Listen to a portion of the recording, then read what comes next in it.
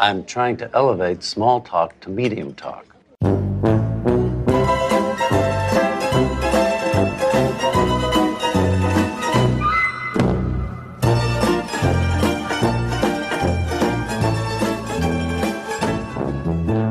Hi, I'm Alexander Chester. And Av, you, Manson, Kalish, and Hitler, that's a good podcast. That's not bad because I'm Av Sinensky, and I'd rather podcast with a fast Manson than a slow Chester. I'm Jordan Kalish, and I'm happy to podcast with a reprobate. You're a Jew from New Jersey. So here's the thing. I actually am. So I was thinking about going, I'm Jordan Kalish and I'm a Jew from the Bronx, which is basically true. I am a Jew who lives in the Bronx. But I figured that was a little bit too basic. I love that line though. I love Larry's laugh in that line. I think all three of us at some point have been Jews from the Bronx, based on current residence. So I mean, I guess that's a good enough reason as any to have Jordan Kalish on the podcast this week. We put out a feeler for other Jews in or around the Bronx at any particular time, and he's who we came up with. So here, you sent an accidental text on purpose, I think, and Jordan took it. Well, happened too. Let's get to our intro. Welcome back to Pretty Good. We are here today to discuss season 9, episode 6, the accidental text on purpose, which originally aired on November 5th, 2017. We discussed last week how that was just a couple days before the Seinfeld live episode. Jordan, were you there for that one? Yes, I was there. Is that the first? Is that the first time we met in person? It definitely is. We didn't really talk much. You were doing your fantasy football trade. Yes, but we did meet. We met briefly, and we didn't talk all that much. Though I think our first real meeting when you were paying attention to me was at your house for the cereal tournament. What was the first? The cereal tournament was first. Yeah, wasn't that during a Yankees playoff game? Yes, it was, and we had the Yankee game on. Yes. All right, so you'll excuse me. Cool. I have overtime of an NBA regular season game in the background, which is just as important as Yankee playoff game. Let's discuss the accidental text on purpose. For a second, what's interesting is that I believe the only time I've ever met Jordan was at my house. So it's interesting that like Jordan has this trend where he just like ends up at people's houses that he's never met before. Yes, I will hang out in the living room or the basement of any Jew's house. I'm good to go. Yeah. The food-based bracket is being held there. Yeah. I like to go and I like to, observe the complexities of all of our brains. Well, I'll give you guys a sneak peek. There might be another food-based tournament next Sunday. Ooh. Oh, excellent. Yeah. Mr. Wienerker will be coming to town, and I think we might be doing something there. That's Dr. Wienerker. Yes. Well, we'll get to Dr. Wienerker in good time. So again, let's discuss the accidental text on purpose. We'll start with you, Jordan. Have you ever sent an accidental text on purpose? So I know it's something that I've talked about with my friend group before. I have a lot of friends who are very into Curb Your Enthusiasm. Basically, my whole high school friend group, which was just like the kids I went to Hebrew school with and hung out with on like a daily basis, all big Curb fans like since we were in middle school, probably maybe high school. But I have just discussed the accidental text on purpose. It's definitely a funny idea that I've wanted to do. I don't think I've actually ever done it before. Ever? Wow. What about you, Av? I've definitely never done it because it's just like, I don't know, it would come off, I feel like so obvious. I feel this is actually like hard to execute.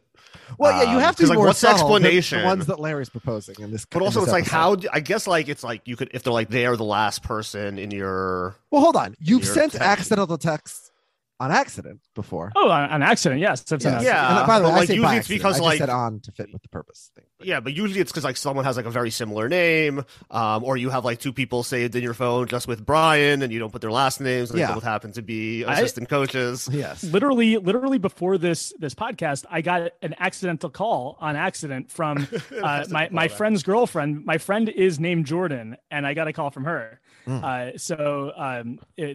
was literally 5 minutes ago, right before we got on the Zoom call. So a cousin of the accidental text on purpose, which I've done, I wouldn't say frequently, but with not that rarely, is where you type the message, you're about to click send, you realize, oh wait, this is not the person or the group to whom I intend to send it. But then you sort of pause and think, but it's kind of funny to accidentally quote unquote send it to this group, and then you send anyways. I do that sometimes, once in a while.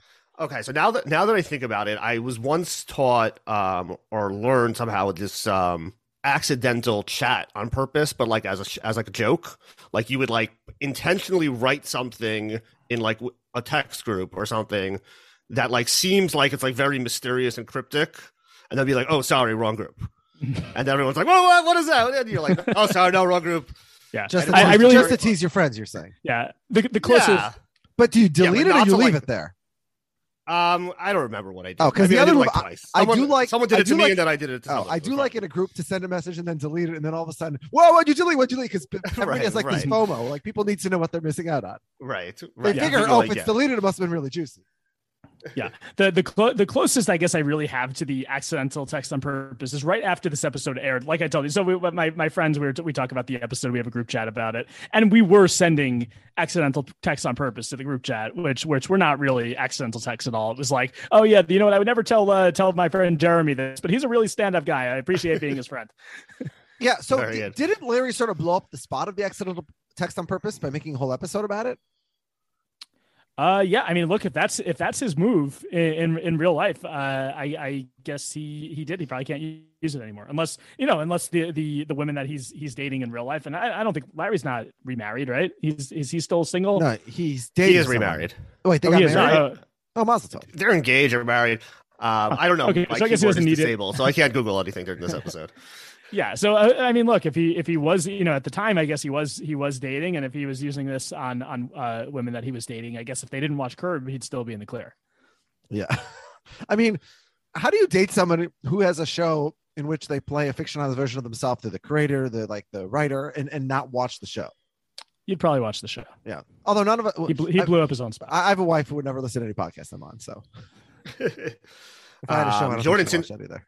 Since we have you here, I have a little we'll call it Twitch with a C this week that week in Curb history. Oh, okay.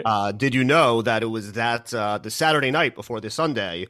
Larry David this was the second time he had hosted SNL. I mean, I definitely watched. I'm not an SNL guy, but I definitely watched when he was hosting. Was this the one where he did the stand up bit, the opening set about? This was the controversy. I thought that was hilarious. I love it. I agree. Like, it was great. Larry Stan. Like I'll enjoy whatever he puts out. No, it was very good. We say as Jews. If Jentel laughs at it, they're an anti-Semite. Yeah. or even smirks. Yeah. This is our joke. Only we can say it. Yeah. My mother-in-law definitely. I don't know if she saw it, but if she did, she would have definitely thought it was deeply anti-Semitic and terrible. Oh yeah, I'm sure my entire family would be in the same camp. But to each their own. Mm-hmm. As it relates to the Holocaust. Yes. I think some notes from the news. It was interesting. This was a week where we had a pretty solid note from the news that then got like totally eclipsed. We had first earlier in the week we had this Snoop Dogg release. You could, if you hadn't heard it, you heard it at the end of 32 Fans this week. This like Snoop. I didn't know. I wanted to share it on a podcast, but I figured we don't really have a space for it on this podcast, so I stuck it on that podcast. Whatever. Yeah. So yeah, I mean, we're not gonna play the song, I guess, but you could check it out. It was fine. Yeah. Snoop dropped the song over the Curb theme song. Basically. Yeah. I thought I said that. Okay. Yeah. Sorry if I didn't.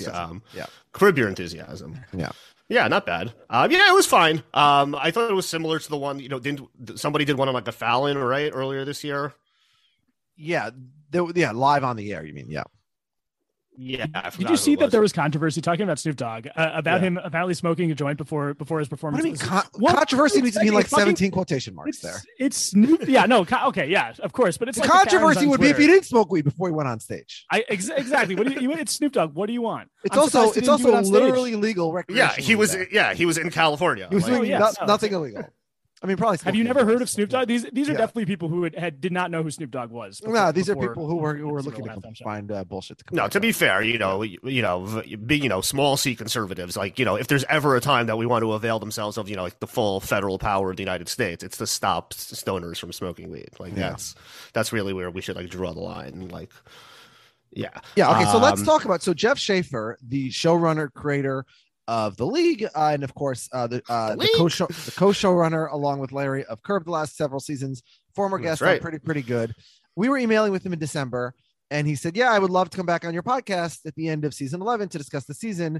And then all of a sudden he became very busy, and it turns out there was an article in the New York Times, maybe Av can share it in the show notes, describing the LD ad that was on during the Super Bowl, which was directed by Jeff Schaffer, and the insane amount of work that went into it in like a very short period of time, because like they only got like engaged on the concept in like November, December, and they filmed, I think, something absurd, like 200 hours or just some insane amount of film that they did for their 60-second commercial. And so, yeah, that's why Jeff was very busy, and I think it was worth it. I mean, it would have been nice to have him on pretty good, but that was a very good ad. Yeah, I mean, you were assuming that it's because of this and not just because he decided he didn't want to. Also fair, yeah. No, but I mean, he said he wanted to, and then he disappeared. So yeah, fair enough. Super Bowl Chester. Super Bowl Chester. I think I go with the Super Bowl. I mean, you don't think we have 101 million listeners to this podcast? I think you have maybe 99. I don't know if you've reached the 100 million yet. Yeah, so I didn't see this commercial until like today. Because I totally missed it at the Super Bowl. Yeah, but we were talking about it for the last 2 days. I know. I didn't get around to watching it. Like I had everything saved. I was like planning to watch it. I don't know. Insane. Whatever. Okay. All right. It's not a long commercial. Yeah, I know. Did you read the New York Times article I sent you? Yeah, I read it before I watched it. Wait, I mean, like I knew the gist of it. Weirder. Okay. No, I mean, like I heard, like I was at a Super Bowl party. I was like, it was a commercial, right? Or it was at the end of halftime. No, it was the first half, second quarter, I think. Okay, whatever. So like I wasn't paying attention. I was like walking, like going to get food. All of a sudden, like I hear someone like says to me, like, you should podcast about that. Oh. And I was like, what? Like, what are you talking about? And then I look and they're like, I see like a man in a beard. They're like, that's Larry David. I'm like, oh, okay. Like, I don't know what's happening. Yeah. I had stood up to go to the bathroom. And as I'm walking to the bathroom's like right off the living room at my friend's house where I went for the Super Bowl party. I hear a voice. I was like, I know that voice. I'm not going anywhere. I went back to my seat and waited till the next commercial break. And it was totally worth it. I'm not a crypto guy, but who cares? It's Larry. Yeah. There's something so funny to me. The premise, like Larry lives his life really convinced that he's a victim. And it's like a running gag on the show. But like that's the whole premise of the show. Like, of the commercial, that Larry's always wrong about everything, that Larry never has good insight. Like, I mean, Larry had enough good ideas to invent like two of the most popular shows of all time and become like a half a billionaire. So I mean, one literally the most successful television show in history, right? Yes. Across the board, right? Yes. And also think of how many things he invented on the show. Like he invents like catchphrases which go viral across the country. He invented a fake holiday. Like, I mean, he's actually very good at coming up with things. So yeah. Mike Pesca kind of had this take. Oh, okay. I don't know if you heard that.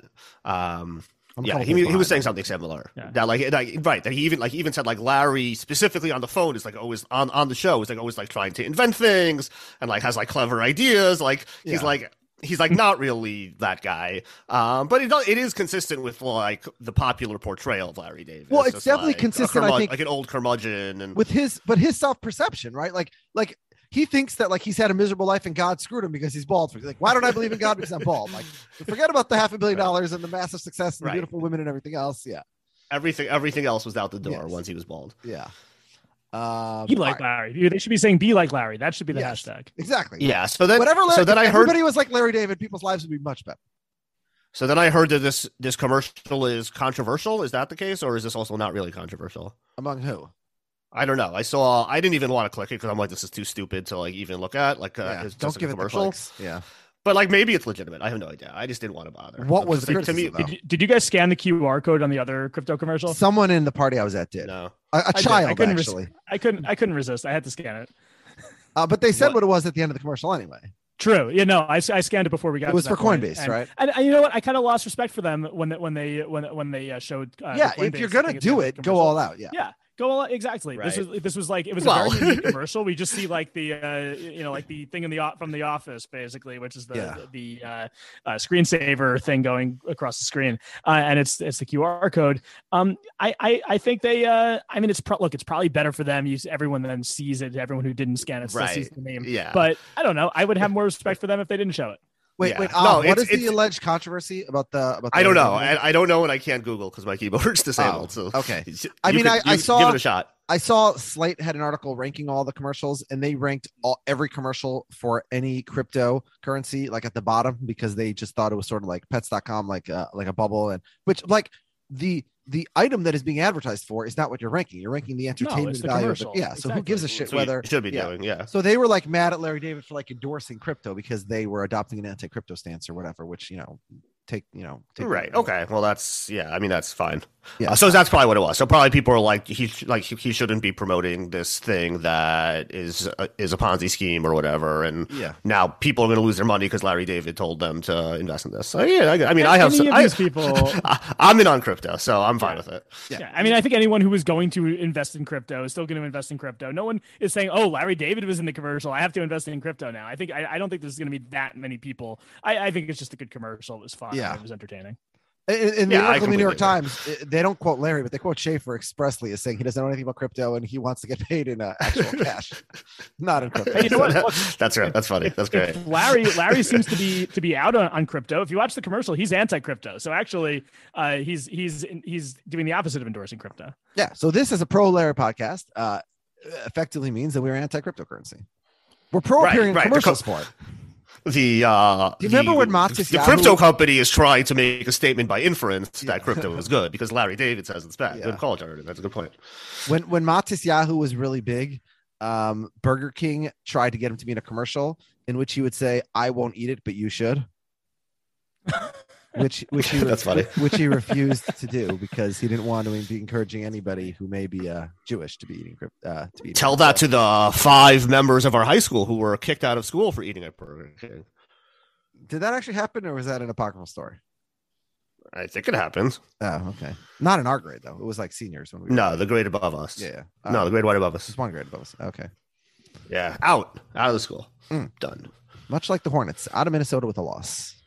All right. On that note, is it time for us to jump into the accidental text on purpose? Yeah. Yeah, let's do it.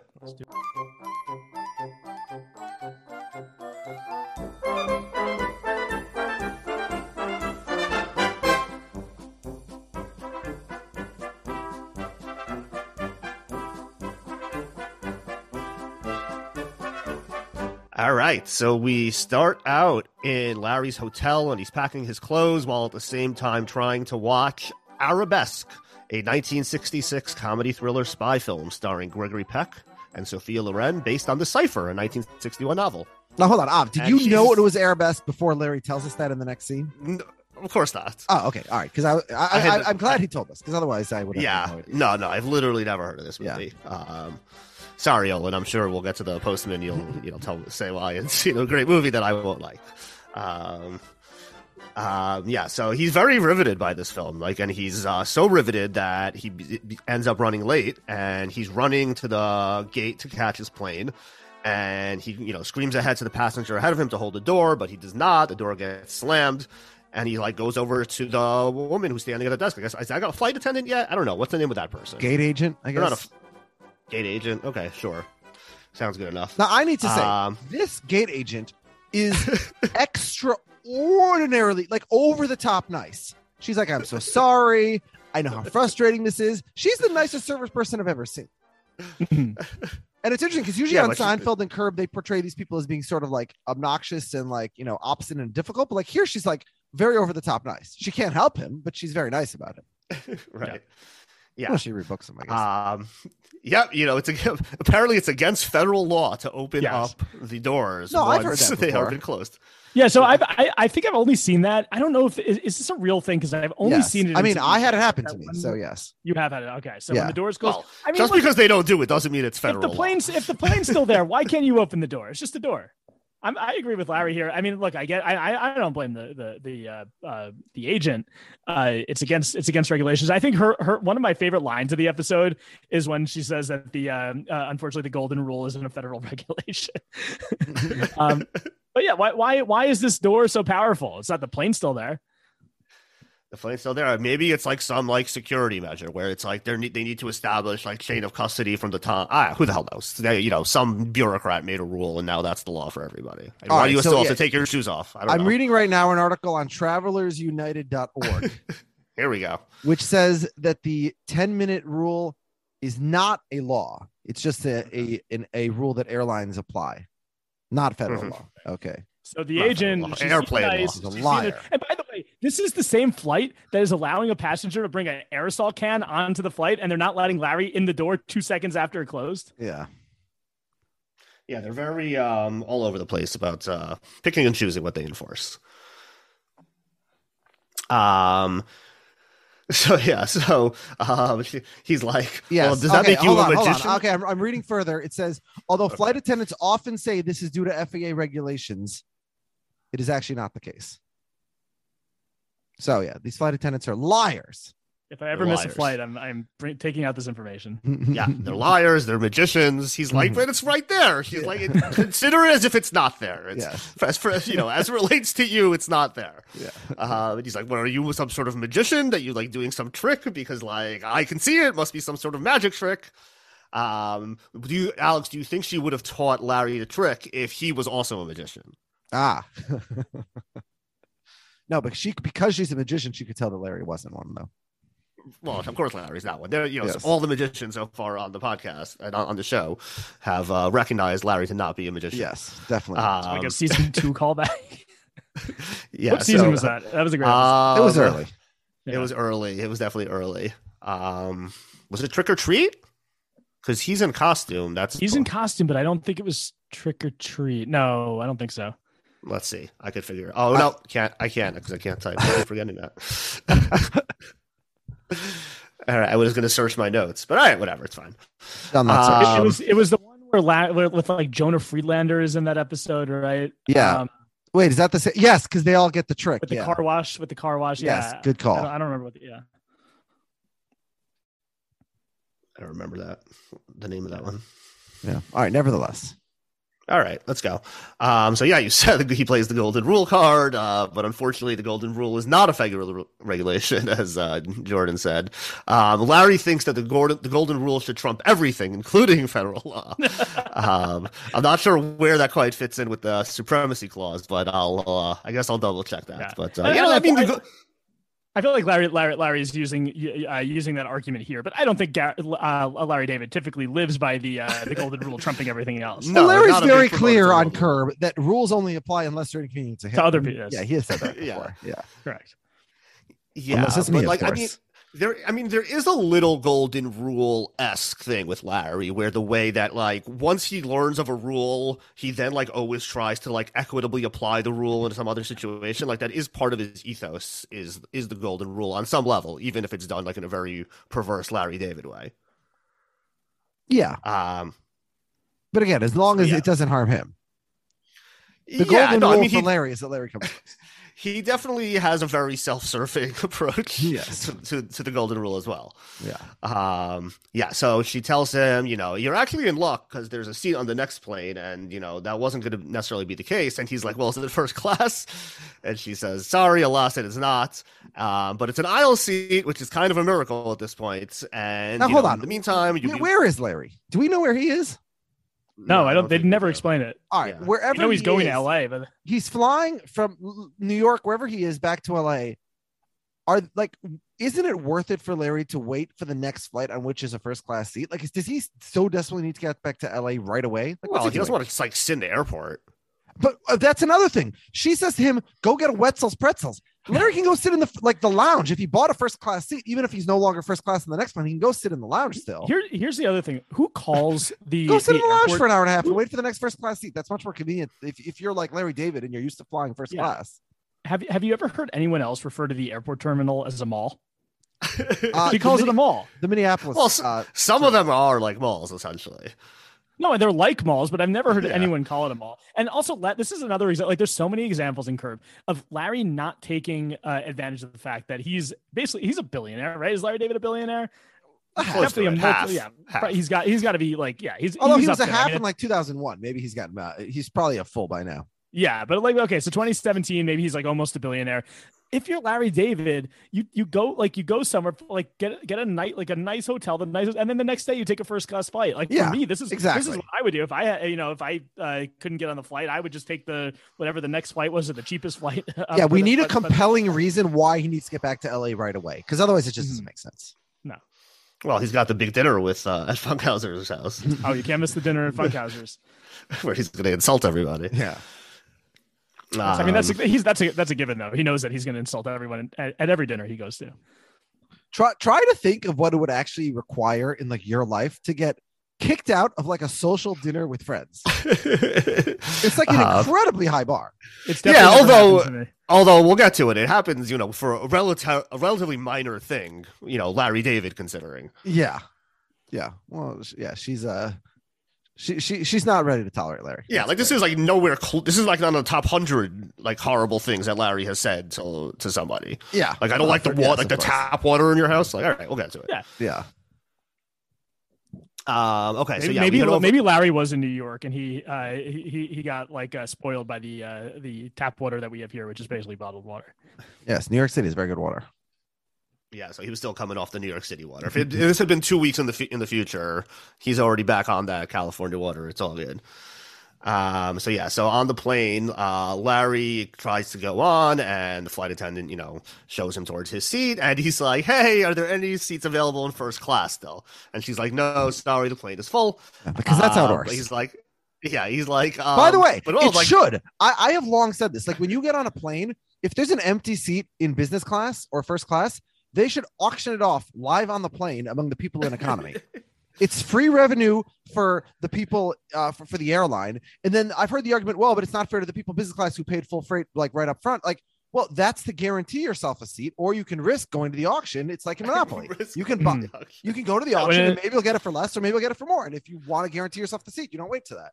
When you go to a baseball game and they do like a seat upgrade competition, like no one says, "Oh, the people in the 200 level, they paid full price for their seats." Nobody says that. I feel very strongly about this. I once flew to Hong Kong and I flew in a middle seat economy, and it was miserable for like a 16-hour flight or 14 hours, whatever the hell that is. It was so miserable. And there were empty seats in business class. And I would have, however much cash I had on hand, I would have dropped $1,000 for that. Because do you think you could have like stealthily like snuck into business class? I did, and I got kicked out. Oh man, yeah. I have never in my life, I have never in my life sat anywhere except for economy. But the middle seat is rough. Like I don't mind flights. I don't mind the window seat. I prefer the aisle seat. And I try like I try to use airlines where I could like guarantee my seat before I go on the flight. The middle seat is really, especially if you're with strangers, is a disaster if it's a long flight. Yeah, for a short flight, it doesn't really matter. But yeah, I did Israel.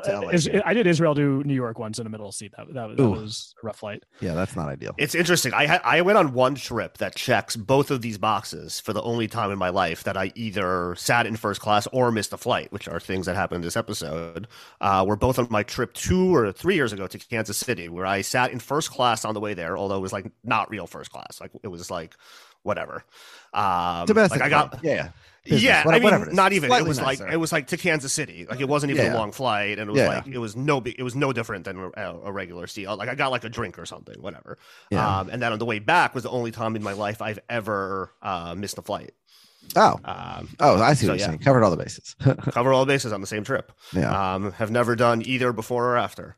So I hope to do first class more often than missing flights. Yeah. Have you ever been on a flight where you knew somebody that was it was in a seat near you that you weren't traveling with, just like Larry meets that doctor? Yes, many times because I've flown to Israel and I'm a Jew. So yes, that, and also just like I've flown to and from Florida right around the Passover time. Okay. I mean, like winter break time. I just did. Yeah, I knew half the people on the plane. Yeah. So I think I asked the wrong people this question. Yes, exactly. But the one time Orthodox Jews travel to the same places at the same time and all know each other. The one time that ever did happen to me was it was actually a New Year's Day the same flight from Israel to New York. I actually ran into one of the students. So you're the same as the rest of us. Yeah, where I coach. Exactly. But I've only been to Israel once though, so it's a little bit different. I wasn't expecting that. I also ran into my cousins at the airport in Israel. But yeah, I was on a flight like four rows behind a student where I coach at a Jewish private school. So even here it's 2 Jews, so it's like we haven't even shown anything in the show. Like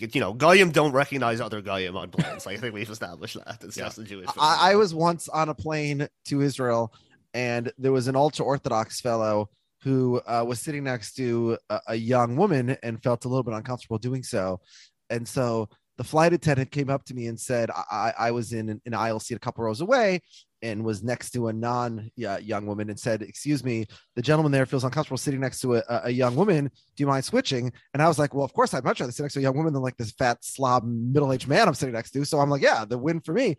And then I went and took the seat and I sat down and it was this girl that I knew and was extremely annoying. And I was like, oh shit. I just committed to this for 12 hours. And then I realized the ultra Orthodox guy probably didn't not sit with her for religious reasons. He probably didn't want to sit with her because he sat with her for 10 minutes. I'm like, oh my God, she's a nightmare. Yeah. So that one backfired on me. Anyway. If you might know who she is, I can tell you off the air. All right, cool. All right, let's go back to Curb. Okay, 1 second. It says I'm trying to figure out my thing. I have to hold down the right shift key for 8 seconds. Let's see if that. All right, that sounds very good. Okay, so I'll take it. So just give me a second. Larry keeps going down and comes to his seat. And who does he see in the window seat? It's none other than Dr. Nathan Wienerker, played by Ed Begley Jr. By the way, I asked Akiva, there is no Dr. Wienerker in his family. That's surprising. And I will say, I would guess there'd be at least one Dr. Wienerker. Had there been, I would have proposed such a person be our guest tonight. But yes, alas, we have no doctors Wienerker. We have rabbis and misters and misses and I don't know what title Akiva gets, but yeah, no doctors yet. But here we get Dr. Nathan. Does Akiva get a title? I don't know. I think he's a mister. Yeah. Oh, expert. Yeah, so he wants to put together a foursome for golf, right? He wants him and Jeff and Marty and Larry. Yeah, I think we could do better than Dr. Wienerker as the fourth in our regular group. I'd rather have Leon in there for sure. Yeah, you have Leon. Yeah, Dr. Wienerker isn't going to be part of any great Curb foursome. It's like you have like 3 potential Mount Rushmore members of Curb Enthusiasm, and then there's one guy who thinks he's part of the crew who's clearly not because he's in one episode of the show. Yeah, I'd even take Cousin Andy over this guy. Oh yeah, I take Cousin Andy. I would take Cheryl. She doesn't golf, but I would take Cheryl over this guy. I take the Shucker. The Shucker's coming in a few episodes. The Shucker's not bad. Yeah, this guy's not great. Crazy Eyes Killer. Yeah, Crazy Eyes Killer for sure we would take, but yeah, that would be an interesting foursome if that ever got put together. So this lady comes running down the aisle, and she's going to take the seat between Larry and Dr. Wienerker. And in the meantime, Larry goes up to first class, and he's like, "Oh, look, I found an empty seat over here. Like, no big deal. I'll just sit in it." That's how this works, right?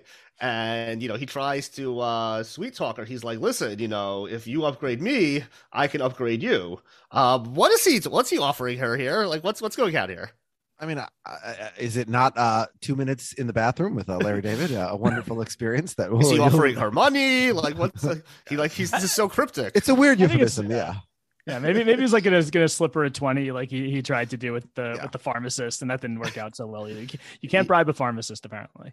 Yeah, I think this is going to take more than $20. This is going to be, he better have some Benjamin Franklin's in there. Yeah, and again, you're Larry David. Like, give her $1,000. It's worth it for you, right? Yeah, $1,000 means nothing to this guy. Give her a part in the Fatwa show. Yeah. We'll see how that goes in a future season. Yeah. Once everyone sits down, she's like, "Hey, I just wanted to ask you a favor. It happens to be I have a medical condition that involves an overactive bladder, and I was wondering, would you be willing to switch seats with me? So that way, like, I don't have this issue with having to go to the bathroom." And he's like, "I would, but like, I really don't want to move to the middle seat because I find it to be very claustrophobic there." Now, I do love how they introduce her. Like, she gets on the plane, and immediately we hear in the background, what do we hear again? Rhapsody in Blue. Rhapsody in Blue. Rhapsody. And it's like, sexy woman music, and you're like, ooh, la la, who's this?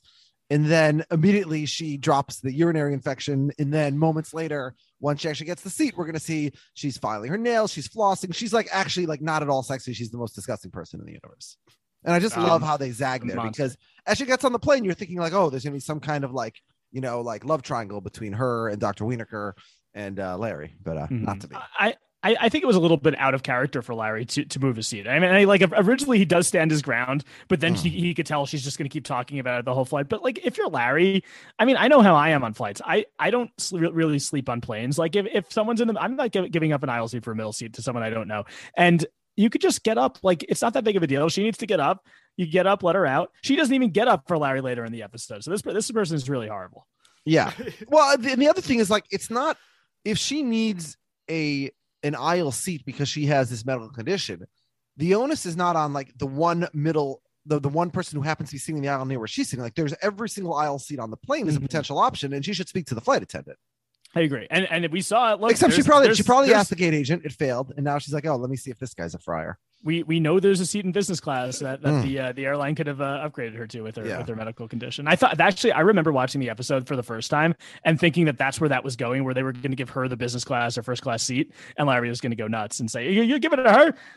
Yeah. By the way, June Diane Raphael is Paul Scheer's wife in real life and was also on the league. So that's another week, another leaguer here on Curb. Yeah, we're on quite of a run with the league crossovers. Yeah. Jeff Schaefer doing his best work here. So it's funny though you mentioned it because it's like the montage with the way they shoot it. It's like she's really just like a better looking Irma Kostrowski, right? Like she's very much similar with just like the very outward, just her like behavior. Tending to herself, like her behavior, right? Yeah, and maybe it's her daughter. But she's like presents as otherwise like much more attractive, so it's like it's not as bad. Yeah. It's like good naked and bad naked. Yeah. Good blowing your nose and bad blowing your nose. There's different levels, I guess. Yeah. You'll tolerate it depending on the source, who the blower is. Were either of you triggered by the end of that montage where it's just the what was it? Or BB is her name? Yeah. What's her name? BB and Dr. Winokur just sitting there blowing their nose like in the middle. Like in the COVID age, that does not. Yeah. Then it's finally when she pulls out the floss and Larry then he puts the kibosh on it. Like, all right, that's it. I'm saying something. I've seen people cutting their nails and flossing and stuff like that on subways. I don't think I've seen it on an airplane. Yeah. I've definitely seen it on the subway. Yeah. I've seen far worse things on the subway also. True. Yeah, so we take off, and after we've flown a little bit, Larry turns around and sees that there's like a whole commotion going on, and the flight attendant is attending to a passenger who seems to be sick, and like we hear over the PA, they announce, hey, there's a sick passenger. Is there a doctor on board who can help? And Larry turns to Dr. Winokur, and he's like, "You gotta go help! Oh my God! Like, do you hear? They need a doctor." And he's like, "He'll be fine. Don't worry about it." The guy over there, you gotta go help him. And he's like, "Larry, is this what you want to go through? You want to go through an emergency landing, spend the night at a Days Inn in Lubbock, Texas, and you'll get a $15 voucher to a Cinnabon?" And like Larry can't believe it that this doctor is just ignoring. But I don't understand Dr. Winokur's logic here. Like, how would the doctor attending to him lead to an emergency landing? If anything, not having a doctor would be even more necessary to have an emergency landing. Well, maybe if there's no doctor, he'll just die, and then they don't need to like land. If a passenger dies in a plane, I think they would definitely land if the passenger. I have no idea. I don't know the protocol. I don't really understand the logic here. It's federal law. If there's no doctor, you have to land. Yeah. What's the golden rule? What's the golden rule? If a passenger dies, if a passenger dies, I think the golden rule would say just go to the destination, do unto others what you want done to you. Like Correct. If I were a living person on the plane, I'd want to go to my destination. And honestly, if I'm the dead person on the plane, I want everyone to go to their destination. Yes. You know why? Because I'm dead. I don't matter. care. I don't matter anymore. All right. Let the record show that all three of us are telling everyone here, if you are ever on a plane with one of us and we die, our desire is not for anyone on the plane to be inconvenienced. Yes. Yeah. And don't pay a lot of money for a coffin. Go to the destination. Let everyone else off the plane first. Our body will be last. We can wait. It doesn't really matter. We're dead. It doesn't matter. Nowhere to be. Dead. We don't have a connecting flight. Yeah. No, we got all day. Yeah. Do us last. More than we can go last. We could go last. That's fine. I hope this doesn't end up screwing us over some way. You never know. How would it? I mean, I don't know. You never know. I don't know what happens. All right. I'm going to add a caveat. That's only if you're 100% sure we're dead. If we might be dead or alive, definitely rush and get us off the plane. Oh yeah, if we might be alive. I mean, but if there's a doctor on the flight, they would be able to, unless they don't heed the call, like Dr. Winokur, they would know if we were dead or alive. And I would hope that like an airline pilot or a flight attendant would be able to tell if somebody was dead or alive. Yeah, or just somebody who has like CPR first aid training. At some point, Larry's the one who has to go to the bathroom, and like he like asks her to get up, and she's not really that cooperative, and he has to like basically like climb over her to get to the bathroom. And the plane lands, and Larry has made plans with Dr. Winokur to go play golf sometime. And it's at this point that he's like actually mad at this woman. He's like, "You made a whole big deal. You made me sit in the middle. You didn't even get up once to go to the bathroom. Like, what's going on here? One day you're really going to have to go use the bathroom, and no one's going to let you." She'll have uromycetitis poisoning. Yeah, she should have learned the famous Aesop fable about the woman who cried overactive bladder. They won't believe you the next time. Yeah. Uromycetitis poisoning. Very good. So we get home. Larry's dropped off at the house by the driver. All right, now hold on a second. Because I went and checked the email that I sent to Rob and Akiva for their podcast that they did about this episode 5 years ago. Okay. And I was upset about the same thing then that I was upset about now. I checked How it surprised after. I am. Yeah. Which is, why is Larry David parking his car on the street instead of on his driveway or his very ample garage? Because the episode needs to happen. Yeah, I mean, like, It doesn't make it's one thing to leave it on the street for an hour. I mean, it's weird, but like when you're gone for several days, it makes no fucking sense whatsoever. And you've seen the size of his house. It's not like he's. I mean, look, we've seen the size of his driveway and garage. It's quite. No, it's insane. Yeah, exactly. It makes no sense. Yeah. But like if the car was in the driveway, maybe the guy's worried about like security cameras if he were to write messages on the car. Yeah. The episode doesn't work, so that's the real answer. But yeah. Sorry.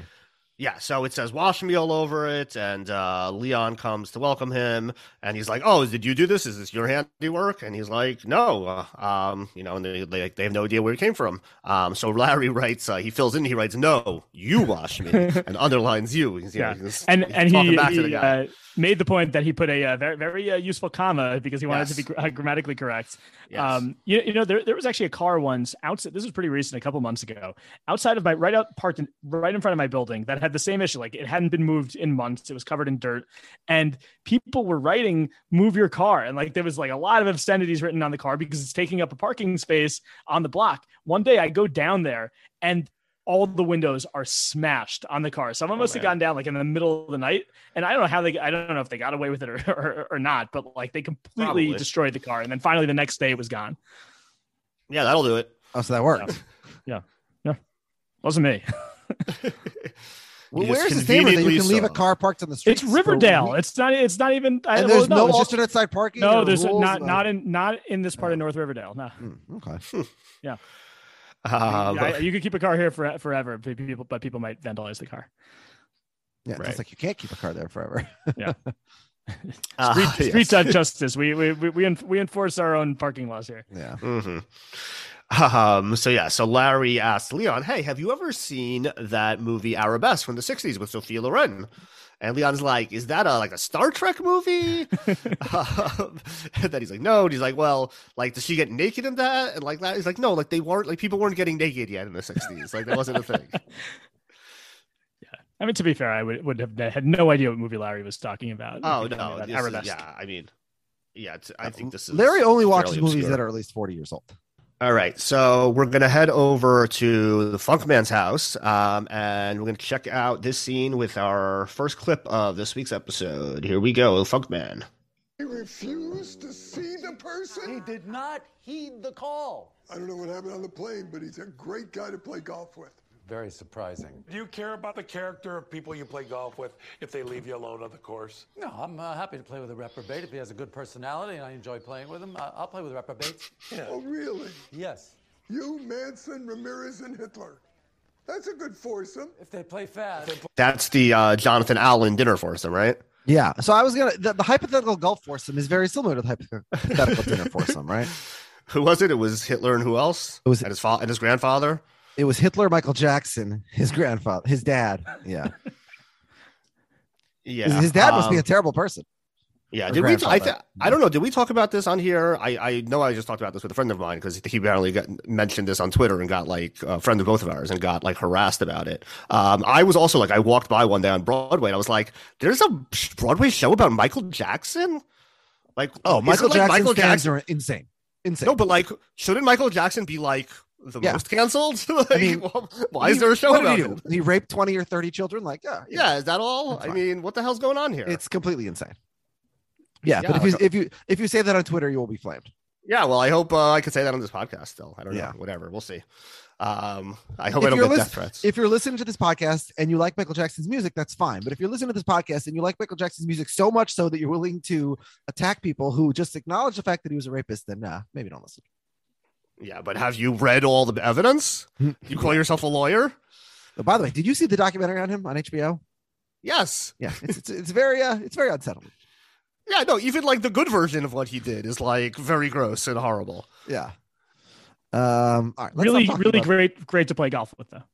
Yeah, And he had that's the a great glove. foursome. That's why he had the one glove. I mean, because you he was listen. He has a nice putt. He moonwalks. It'd probably be entertaining for sure. Oh yeah, I think it'd be a very fun game of golf with. Yeah. With All Jackson. right.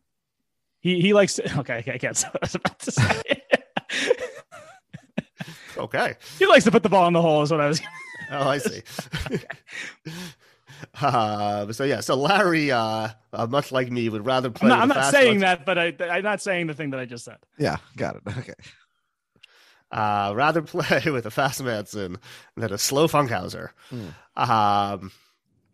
And Susie comes in and she's like, Larry, did Jeff tell you about the designer that we're getting for our new house? Like, of course not. Like, why would they tell Larry about that? It's like when she says, Richard, you'll appreciate this especially. Right. And she tells him that, I'm going to see him in San Francisco. And Jeff, like, make sure to cancel all of your plans that day because you're going to be driving me to the airport. Now, shouldn't the designer be flying to see the house to LA instead of the other way around? I don't know. Maybe they have like a studio, with all, that has like all their like different designs and samples. And listen, Susie's job is to spend as much as Jeff's money as possible on his house, that seems to be what's happening here. Yeah. Jeff, it really wasn't a good idea to just start dating that real estate agent. Yeah. And now, obviously, Susie is correct. Like in general, that a spouse should take their spouse to the airport. I don't think so anymore. Well, I mean, but I'm saying a day trip to San Francisco is not exactly like a week-long trip to India. I don't even see the difference. Like, get to the airport. It's fine. Like, I would take an Uber to the airport. My wife would probably take an Uber to the airport. Well, for a day trip, because it's no different than going to work. You go to work every day, you say goodbye. But like when you're gone for a week, like, you should be seen off. I don't know. I mean, I guess it's different now also because like we have kids, so it's just like it would be idiotic for one of us to drive the other to the airport, and then like have to take the kids to it, or then have to get a babysitter. Like it's completely ridiculous. Well, nobody's hiring a babysitter to drive to the airport. That's insane. Well, that's what I'm saying. It's like logistically, it's stupid. Just like take an Uber. Yeah. Susie is just on the power trip. This is yes, for sure. Susie. Yeah, she just wants to make Jeff's life better. No, my wife comes from a family where you take people to the airport and pick them up at all times. So much so that my brother arrived on a flight at 4:30 this morning, and my wife said to me, well, you're gonna pick him up at the airport, right? I'm like, well, no, he's gonna take an Uber because it's 4:30 in the morning. She's like, well, it'd be really nice if you picked him up at the airport. So I had to wake up at 4:30 in the morning to pick him up. Yeah, that's ridiculous. Yeah. Completely insane. Yeah. I mean, I'm very happy to see him, but I could have seen him 3 hours later. I'm not driving him to the airport. So Susie tells him that your lack of chivalry is probably why you're the only one in this room who's without a date. Just wait, Susie. Yeah. Well, fast forward to the end of the episode. Yeah. I don't know, plenty of company. Yeah. So Larry laughs and tells her that Jeff doesn't even want to drop her off. She just wants to ruin his day. And Susie asks Jeff, well, do you want to see me off? And he's like, no, I don't. Yeah. And Susie starts going on this rant. Do you think you understand what happens in the complexity of my brain?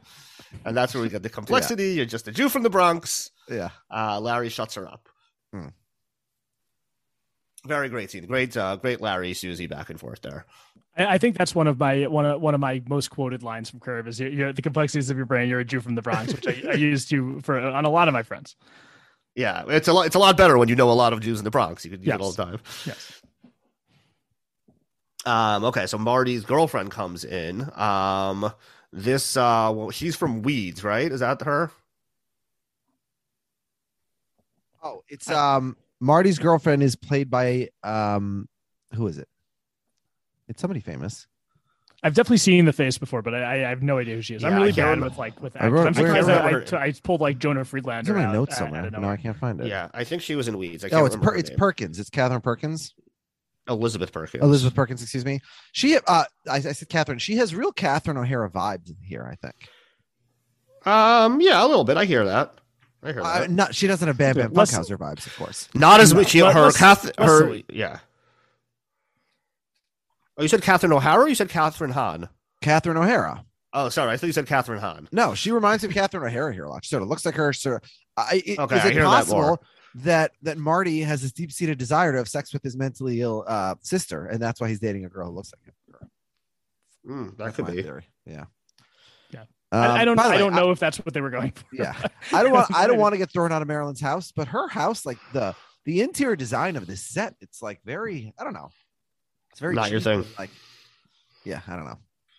You always notice these things. I never notice these things. Yeah, I don't know. This woman though, she said like I was very unimpressed. Into the room. Don't sit on the on the armrest of the chair. Like she's such a psycho the way that this person talks. It's I think one of the craziest people they've ever had on the show. Yeah, crazier than Bam Bam. Yeah, no, not crazier than Bam Bam. Well, I thought we said Bam Bam wasn't crazy. She was just being gaslit by Jeff. Oh, I just realized she was crazy and being gaslit by Jeff. Oh, no, but okay. but this character, Funkhouse's girlfriend here, is like it gives like serial killer vibes during this episode. Like she's a more controlled, like calm crazy. By the way, while we've been talking, I'm reading the list of famous Jewish people from the Bronx. Okay. And there are many deeply complex and very impressive people who are Jews from the Bronx. So there's Jews from New York there's a lot, and they're spread out. But yeah, I mean, like an incredibly impressive list. Who's the most complex Jew from the Bronx? I'm only up to the A's. Only up to the A's. Yeah, there's a lot of them. By the way, I just realized that we paused in the middle of the clip, and then we forgot to go back to the clip. We've been going through it, but it's all. We must go forward. No back, only forward. Yeah, of course. Yeah, of course. Everyone preferred to hear Susie Essman say, and Larry do the Jew from the Bronx scene, but you got me instead. Okay, so Larry's he turns to Jeff to see if he noticed the whole thing with the with the chair, and Lewis hands his date a glass of wine and calls her honey. And Andrea Savage. Yes, Andrea Savage. Yeah, one of my favorites. Yeah, she is awesome. Merge of Survivor Pearl Islands. Mm-hmm. Oh, sorry. Got it. Making Survivor. Yeah. So she has her own show called I'm Sorry, which had either 2 or 3 seasons that are all on Netflix. Very good. Great show. Yeah, I love that show. Now, she sort of gives me vibes of. She reminds me of Amy Landecker, the bisexual from The Bisexual. Mm-hmm. I don't know what it is. Something about her in this episode. Yeah, I don't know. I don't get that vibe from her. Okay, interesting. So she, Larry's I saw what happened there. Like she totally lost interest in you the second you called her honey. How many times have you guys gone out? And he's like, oh, this is just their second date. And he's like, are you crazy? You calling her honey on the second date? Jordan, how many dates until you have to use the honey? Honey, I think honey is you've already defined the relationship. She's your girlfriend, I think, at that point. So I think it needs to be I would say at least 10 dates. 10 dates. 10 dates. Yes. So a 9-date honey is premature for Jordan. 9 dates. I mean, look, 9. If they're good dates, I guess nine dates you could do a honey. I wouldn't go any less than 9. Yeah, I don't think you go to honey until you have at least single digit honey is a very premature honey. I was holding off for the next one. Yeah, but Larry's obviously correct in this circumstance to Richard, especially we see Andrea Savage's reaction, and it's not positive. Not positive. No, it shouldn't be positive. That's weird on the second date. Yeah. And and to begin with, she's a much younger, much more attractive woman than he is. So it's this guy is his girlfriends on the show are much younger than he is. Yeah, but you don't want that profile shouldn't be coming on this strong. By the way, I'm still looking at the list of famous people from the Bronx. There's an actor and rapper. He was in Moonlight apparently, named Gerald Jerome. Are you familiar with this guy? No. One letter off from our friend and listener of the podcast, Gerald Jerome. Gerald Jerome. All right, he should look into him. Let us know how tall he is. Yeah, yeah. Jared, let us know how tall Gerald is. Yeah, so we continue with dinner, and Marty wants to give a toast to his new girlfriend who prepared a lovely meal for everybody, and everybody clinks their glasses together with the exception of Larry, very much in the spirit of last week's saying thank you for your service. Larry won't participate in the social convention for no good reason, and he tells Susie, I don't have to clink. And, she starts going after him. That's what you do. That's what's done. That's what friends do. And so he starts picking up his knife, and he tells everyone at the table that when he holds a knife, he has an urge to stab, the same way where if I picked up a baseball bat, I would have an urge to swing it. I see what you're saying. Yeah, and maybe they should have the same way that they have batting cages, they should have stabbing ranges. So did Larry invent those rooms that people go into to just beat the shit out of stuff when they're really frustrated? Yeah, well, they do have these axe throwing places. Yeah, the axe far off from a stabbing range. Yeah, but that's more like throwing darts. That's for accuracy, not for letting out rage, I think, right? I mean, I think it is. Yes, there is a target. It is, I guess, for accuracy, but I think it is where people can go and kind of just like have fun and throw shit at the wall. Yeah, I mean, you get to like throw it's a lot of fun. A giant knife into something. It's like, in the stabbing range, you just do it from a little bit closer to the wall. Yeah, it'd be fun. It'd be fun to stab. And I think I've used the same line at a dinner before. Again, and with not amongst Curb fans, so they might have thought I was a little bit weird after I said that, but who knows? I do say, like, Larry in this whole scene until he gets thrown out, he really is a great middler, isn't he? Yes, I had that in my notes. Yeah. The stabbing idea is funny. I mean, his references are a little dated. The Cane Mutiny. He does a Carson impression, so everything's a little bit dated, I guess, but it's for his audience, so it works. I didn't know who the impression was, to be honest. Larry's wasn't he doing Johnny? No, you're probably right. No, you're probably right. I just had no idea who he was. Again, he was definitely doing Cane Mutiny, Arabesque. These are all very, very dated references. Yeah. Well, this is an older crowd. Yeah. I had in my notes here that we see a lot of like, so Larry, he is doing a good job of middling at the table. I also he has like sort of like shades of the social assassin in this episode, where he's willing to say anything, which Funkhauser's girlfriend brings up. Right. Mm-hmm. Yeah. He's like taking one for the team. Yeah. Jeff asks him where the stabbing range would be. He says the Valley. I heard the next Paul Thomas Anderson movie is going to be about a guy who owns a stabbing range in the Valley in the 1970s. Larry has a secret way to get there. Yes. Pomona, Washington. Those aren't really it. Maybe they are. Yeah, he notices that Marty's girlfriend is not happy about the tenor of the conversation so far. And he picks up a glass to drink, and he's like, "What is this, tap water?" And she says, "It is." And no filter? Like, Larry's very surprised. And Marilyn says, "Actually, it is you who is the one who has no filter." And she's so proud of herself. But Larry's like, she's so proud of herself. Yeah. You just say whatever comes to mind without modulating it at all. And he says, "Well, I think the lack of a filter is a good thing for me, but a bad thing for water." Yeah, real Churchillian vibes there. Great comeback by Larry. It is a good line. Yeah. And she is just completely offended. She gets up and excuses herself. Lewis looks out, turns to the table and tells them that a goldfish would rather commit suicide than swim in that water. And Larry calls him out and the rest of them for not speaking up in front of Marilyn and letting him take the blame. And Susie tells him that he should be polite. And he starts comparing it to the scene from the Cane Mutiny, and he starts doing this impression, causing the whole table to laugh, which Tester says is Johnny Carson. So maybe it is. I don't know. Probably it is. I could be wrong. I don't know. And he says, at least, in the impression, he says, "At least I'm not the only one who can't stand it." And he's saying this as Marilyn was walking back in the room, which I don't think he realized. And she says, "Stand what?" And no one's really answering him. And she starts putting Marty on the spot, saying that Marty likes my water. And Marty starts drinking the water, and he's like struggles to tell Larry how good it is. Oh, so good. Yeah, he can't even say the word. Like, why does she have such possession over the water? It's because she's nuts. She's crazy. Right. It's like it's like the city's water. Like, yeah. It has nothing to do. It doesn't reflect on you. I mean, if she had actually done something to the water, like put her filter on it, then I guess she has a reason to be possessive. But yeah, it's literally she's done nothing to do with the water. So very strange why she's so proud of it. Yeah. She tells Larry that he's the only one who has a problem with the water and that he should please leave, which is an insane overreaction to Larry, complaining that he doesn't love like one thing being served. I mean, Larry's not being so polite necessarily, or the most polite, but whatever. So as I said, he's so thrilled that he's getting thrown out of this party. This is his dream to get kicked out of a dinner party. It's probably happened many times before. I love what he said. Well, it just happened last week, right, with Susie. That's right.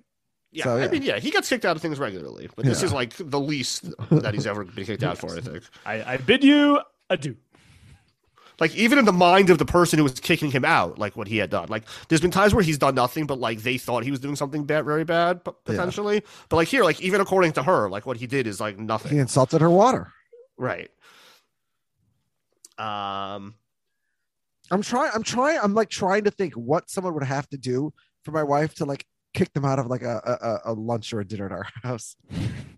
I mean, like if somebody behaved towards your kid beyond like over the line, you might. If somebody physically attacked my child, if somebody like dropped an N-bomb, but like I'm saying, it's many levels past. I don't like the water. Oh, no, yeah, no. This woman's crazy. Yeah. That should be a challenge. Get kicked out of a Shabbos meal. Challenge not accepted. Not looking for that particular distinction. Yeah, that would be some story, right? Like, yeah, somebody getting kicked out of a meal at someone's house. Yeah. Okay, so we're outside Larry's house. We're passing by the car again, which, as you said, is still on the street.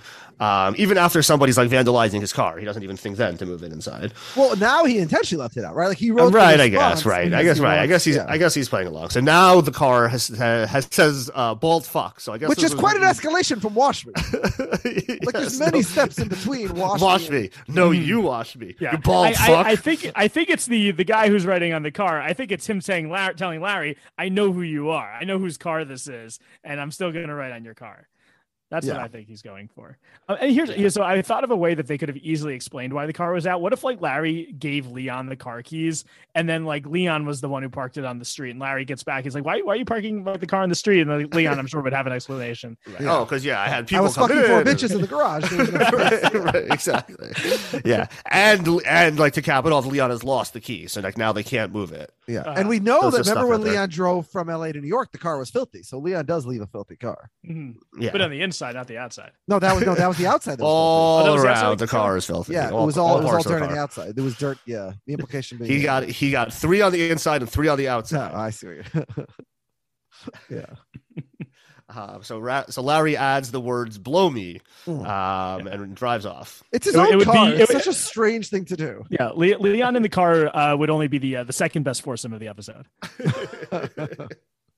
Yeah, we need Dr. Wienerker in there to really get things spicy.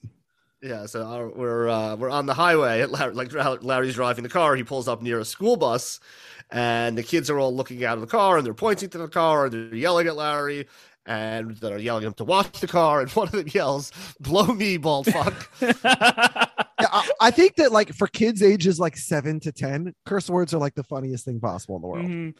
And I thought this was, I remember again, like watching the first time I saw this episode, I thought the kids on the bus was going to go somewhere in the plot. Like we see so many times where like Larry's getting in fights with the kids at the lemonade stand, where like the parents are going to get mad or like the driver was going to come after him or something. And that never comes to fruition, but that's okay. It was just funny to have the kids. One of the funniest things to me, and I guess this is probably not great as a teacher, but kids cursing is if it's like in a funny way, is so entertaining to me. And I think like, like in the movie like Kick-Ass, for example, where you have like the girl who is like the worst potty mouth in the world. It's so funny when you do that well in a How old are the kids that you're a teacher of, Jordan? K-5. Okay. They don't curse much, but I've heard it. I've heard the. Well, you encourage it. I don't encourage it at school. I have to do this whole show. Oh my God, how could you say that? But in my head, I'm like, oh, that's kind of funny. So my son's birthday party was a couple weeks ago at a movie theater, and some of the other kids saw a poster up in the theater for the new Jackass movie, Jackass Forever, and the kids were like whispering. They're like, "Did you see the name of that movie? It has a curse word in the name of the movie. It's gonna be the best movie ever." That's all it is. Just the fact that it's called Jackass makes it a good movie automatically. For 9-year-old boys. They're not far off. I mean, I never saw Jackass, but I assume it would be a very funny movie for 9-year-old boys, especially. So we head over. If you think the name of the movie is funny, just wait till you see what happens to the main character's testicles. I assume they suffer great pain. I assume it's not just an ordinary day for testicles. Yeah. So we head over for lunch at a restaurant with Larry and Richard Lewis, and Lewis is just like lamenting how bad the situation is. He completely blew it with Rhonda. She's gone completely cold turkey on him, hasn't spoken to him since the premature honey. And Larry couldn't care less. He's very focused on the number of mushrooms that there are on his plate, which he seems to have not ordered. And Lewis can't believe this. Like, Larry, you're worried about this salad while I'm pouring my heart out to you and my life is ruined. This could have been my bride. And Larry says, you just blew it with her as soon as you saw a wife and you tried to snatch it. And Lewis admits, yep, that's exactly what happened. Yeah, Lewis is so overdramatic in everything with any of his girlfriends that he's ever had on the show. Every girlfriend he thinks is the one after like 2 dates, 3 dates. And it's just a recurring theme of his throughout the whole series. Yeah, he's a riot. It's I've really appreciated him more on this rewatch than I think I did originally as a character my first way through. He's really just a very just like consistently funny character that like has I think is like more consistent than like the other character, other side characters that like really kind of just like cater more to the episodes. He's just like always supremely Richard. He's always Richard Lewis. Well, and the other one like because they're childhood friends. Yeah, no, I get it. So, He's much more playing a real version of himself than the other people. But, and the other one, this is when Larry's mocking him, I think it's real mocking him. Like you're old, right? You're for sure. Yeah. I miss Funkhauser. Just watching this episode back, and I thought Funkhauser was really funny in this episode. I always thought was one of the most underrated like small characters in Curb, and he's always a lot of fun too. And like for him, obviously he's not playing a real character, but it feels like he is. Yeah, and like we really are getting to the end of the line. I mean, I don't know how many more episodes we have with Bob. He's is he in the next season or I know he's obviously not in the no, he's not. He's definitely not. That's when he was sick, and they wrote him supposed to be in, and then he was sick, so Vince Vaughn just sort of slipped in and took over the role. I see. And then by season 11, he had passed away, so then they sort of became a permanent replacement. My keyboard's working again. Have you guys seen the? I haven't seen it yet, but the Bob Einstein HBO documentary. Yeah, we did a whole episode about it. Yeah, we did an episode about it. Yeah. Oh, come on. I will throw you out of this podcast. I bid you adieu. Okay, so the good news is we have 2 more episodes. You're kicking me out with Marty Funkhauser. Only he will be in both. He will be in both. Never Wait for Seconds, and then the season finale, Fatwa. Never Wait for Seconds is a great. Actually, so he's not in the Shucker and Namaste. You're saying, right? Oh, that's too bad. All right, so we have to really. I was going to suggest if you had a guest for this one, if you had BB, the actress who played BB on here, I was going to see if actually I could do the Never Wait for Seconds, because that is one of my favorite episodes when they do all the callbacks with like Crazy Eyes Killer. But I was happy for this one too. This is a fun episode of Curb also. Yeah. That one is a good one. Yeah, we still have some good stuff coming up. So just then Lewis gets a text, and it's from Rhonda, and she's telling him that they need to talk. And now he knows he's blown it for sure. Nobody needs to talk. Good news is never you would want to. No, good news is never followed by we need to talk ever. What was the example? I think of like we need to talk. I don't even remember what it was, but it was like we're going to space. So you ask Larry what to do. And Larry actually has a really good idea. He's like, here's what you're going to do. When she gets here, you're just going to start calling everybody honey. And then she'll notice that like, oh, that's like doesn't mean anything. He just like, that's just like a really big word in his vocabulary. He says it to everybody. And Lewis immediately like loves this idea. He's like, that's great. And he fist bumps Larry and he calls Rhonda and tells her to come over. Now, it is a great idea by Larry, the honey idea. But Richard like pushes it a bit too much in that montage.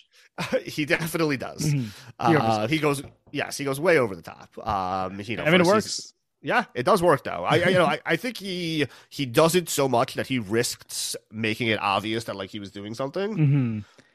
I mean, now is it also a red flag though if the person you're dating calls everybody honey? And it wasn't called Larry honey. I think it was just the women. I think he was just calling the women honey. Right. It wasn't Larry. It wasn't like the guy at the other table. It is a bit weird for like a man in their 70s just to like refer to every woman he interacts with as honey. Mm-hmm. I would definitely agree to that. By the way, I'm looking up times that I have said to you we need to talk, and not to you, but in a 3-way chat between you, me, and Akiva. I told Akiva at 3:48 p.m. on August 4th of 2020 we need to talk. What did we need to talk about? About Akiva moving. We needed to talk about Akiva moving apartments on the podcast. Okay, I don't know because I was that part of that conversation. Because Akiva was complaining he didn't have internet for 15 days. And I said that's too many days. We need to talk about. Yeah. Anyway. All right. Well, I'm glad. It sounds like I added a lot to that conversation. You were So how many times have you called honey? Well, we haven't had 10 dates yet. Yeah, we're only on our 7th. Got a lot of podcasts.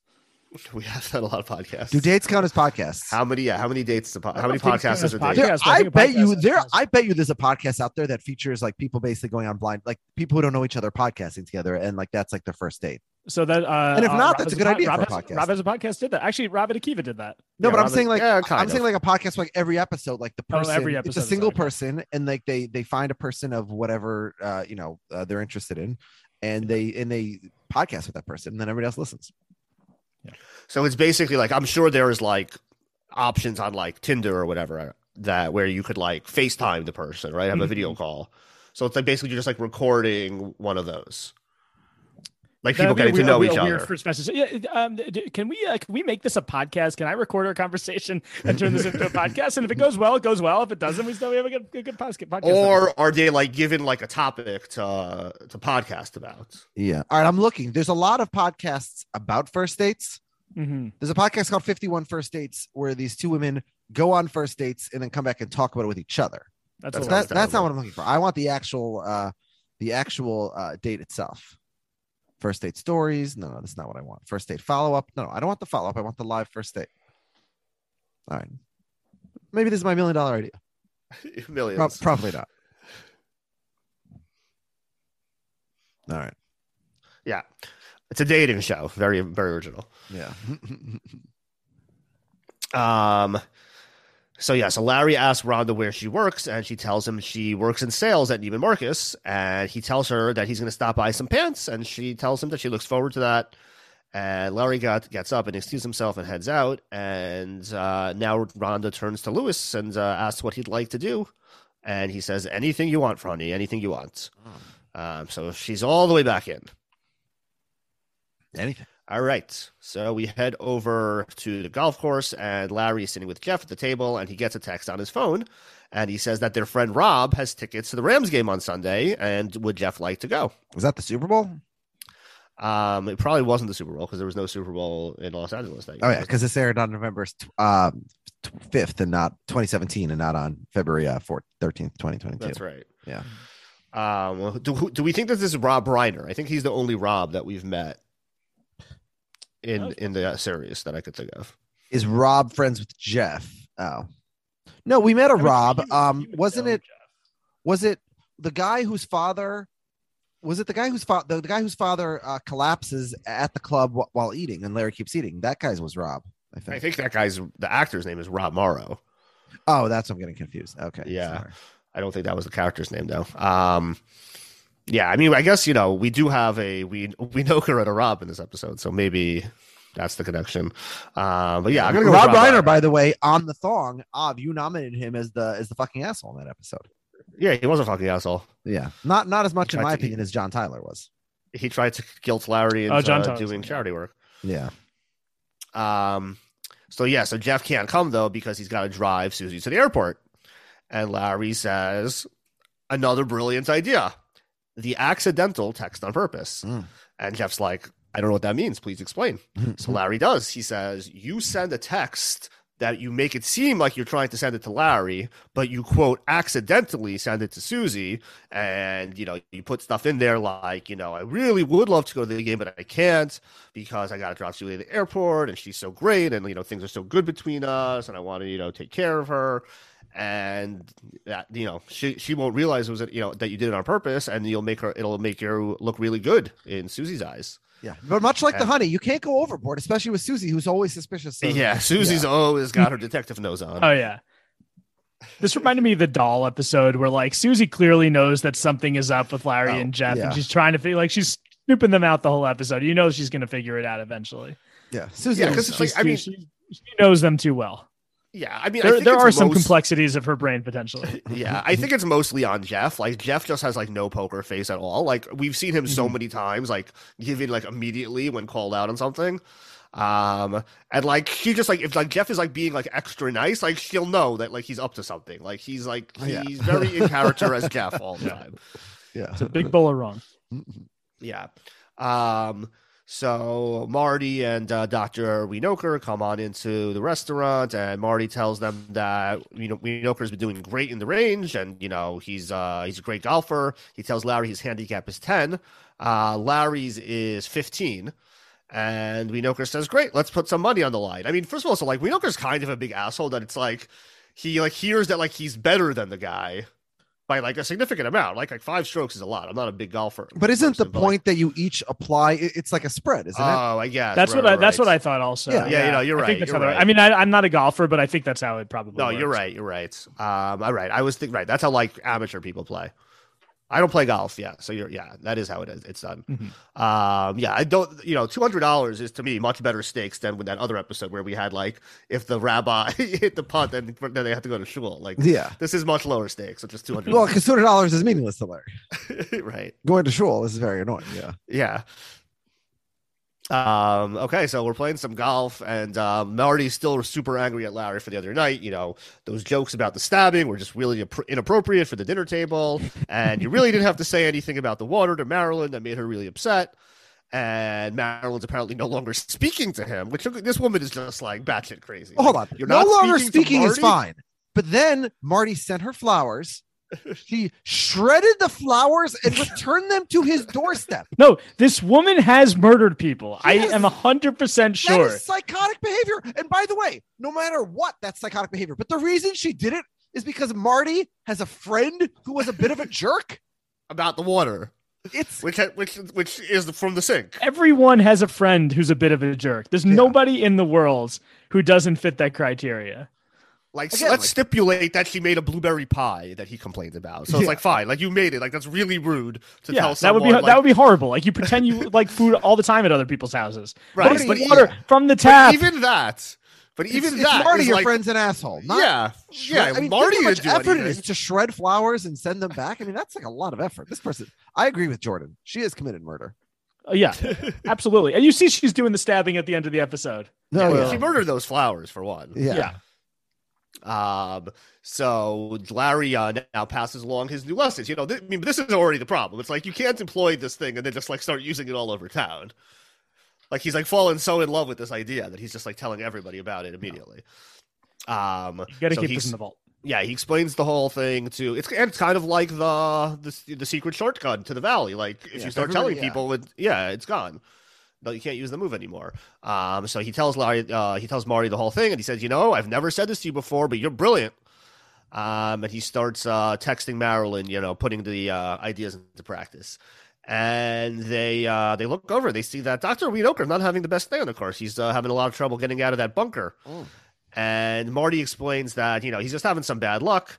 And he gets a message from Marilyn, who applauds, you're such a great guy. I love you so much. Like, I know that I wasn't supposed to see that, but like, thank you so much for standing up for me. And Larry sinks a putt, and then, everyone's really excited, and Winoker comes over and says, sorry, I just got a message from the hospital. I have a patient who has an emergency, and I got to go right away. You must heed the call. And Larry's like, what are you talking about? Bullshit. Like, you're leaving because you're down 3 holes with 3 to go. Yeah.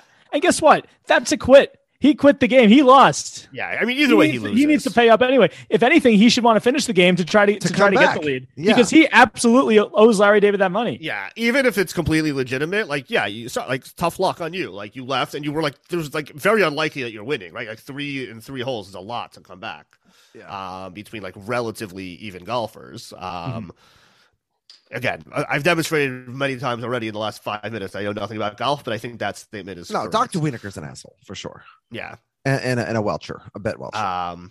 And he's like, Larry finds it very interesting that he has no problem not neglecting a patient now, when just the other day he did so on an airplane, and he's, he accuses him of selective heating. Now that there's money on the line, you heed the call. Yeah. Selective heating was one of the best phrases to. I mean, it is true that people are more likely to do whatever they do professionally when there's money on the line than when there's not. Of course, yeah. I mean, we see the Lakers doctor in the Shaq episode where he doesn't heed the call by looking at Larry's foot. He wants him to come to the office so he can make money off of it. Yeah. Similar. Why don't you write me some shit? I guess that's not an emergency though. Yeah. Okay, so we head over to Neiman Marcus, and in one of like I just think the most like hilariously physical comedic moments in the history of the show, Larry walks in the door and is greeted by this perfume lady, and he just like immediately just like tackles her and shoves her to the ground. Yeah. Now I would object to the fact that there's no consequences, but last week a guy started a war in Will Rogers Park with no consequence. So I mean, fair enough. Violent crime out of control in 2017. Well, I mean, there are. I guess there are consequences because this is why Funk's girlfriend doesn't want them talking. Sure, I meant more of the criminal variety. Oh, criminal. Okay, yeah, Larry would be absolutely arrested. You walk into Neiman Marcus and shove somebody, no matter how much you can't shove a person in Neiman Marcus. Yeah. I guess right. You shouldn't hit anybody. That's I mean, wrong, does that happen though when you go into Neiman Marcus? Do they spray you with perfume? Well, I think it's an exaggerated. It's exaggerated. I feel like you know, in certain places you are like aggressively approached by someone trying to like offer you cosmetics and including sprays in your face. Yeah, I mean, it's a thing Curb and Seinfeld love to do, where they have like, here's one joke that doesn't really fit. We're just going to stick it in here to It's like when a telemarketer calls Jerry and he's like, "Well, give me your number and I'll call you back." And then he hangs up the phone. It's that kind of thing. Yeah. Would you like to subscribe to the New York Times? Yes. Oh yeah, that's how he says yes. Just hangs up. But there's the other time where he's like, "Well, I'm busy right now. Give me your number and I'll call you back." We don't also, like, jokes on you. They're just gonna sign you up for a subscription and send it to you with an invoice now. Like, because you said the word yes. Yeah. Like they have your information already, probably. Yeah. And like they reasonably interpreted you to have said yes and hung up. So Larry explains to Rhonda, the whole situation. This woman, she attacked me, and he's like, "Oh well, do you ask her not to?" And he's like, "Kind of." So Rhonda picks out some pants for him and tells him that, I'm really happy that you said something to Marilyn the other night about the water. Like, I really felt like you were speaking for everyone. And, it could really be hard sometimes to say what everyone else is thinking when it's uncomfortable to do so. Larry says he has no problem doing so. I guess that's kind of his thing. And they head on into the changing room, and Rhonda hands him the pants. And she starts heading towards the door, seeming like she's going to head out, but instead she stays on the inside of the door and closes the door with her still in the changing room with Larry, which Larry is pretty surprised by. And immediately, by the way, in my notes, I wrote Rhonda's coming on to Larry. Like, I not having remembered what happens in the episode. Like, that's the obvious thing that we're meant to assume. Like, Larry's not wrong here. I mean, I have certainly never experienced anything like this in my life. Yeah. I don't think this is done. Well, I don't think in 2022 it's done, even though if it's concierge services, as she claims. Yeah, there's no way that this is a real thing. And I had the same thought as well. Also, like, what is this concierge service? What service is this providing? Like, how does we'll pay a woman to stand there and watch you, change your clothes and your underwear.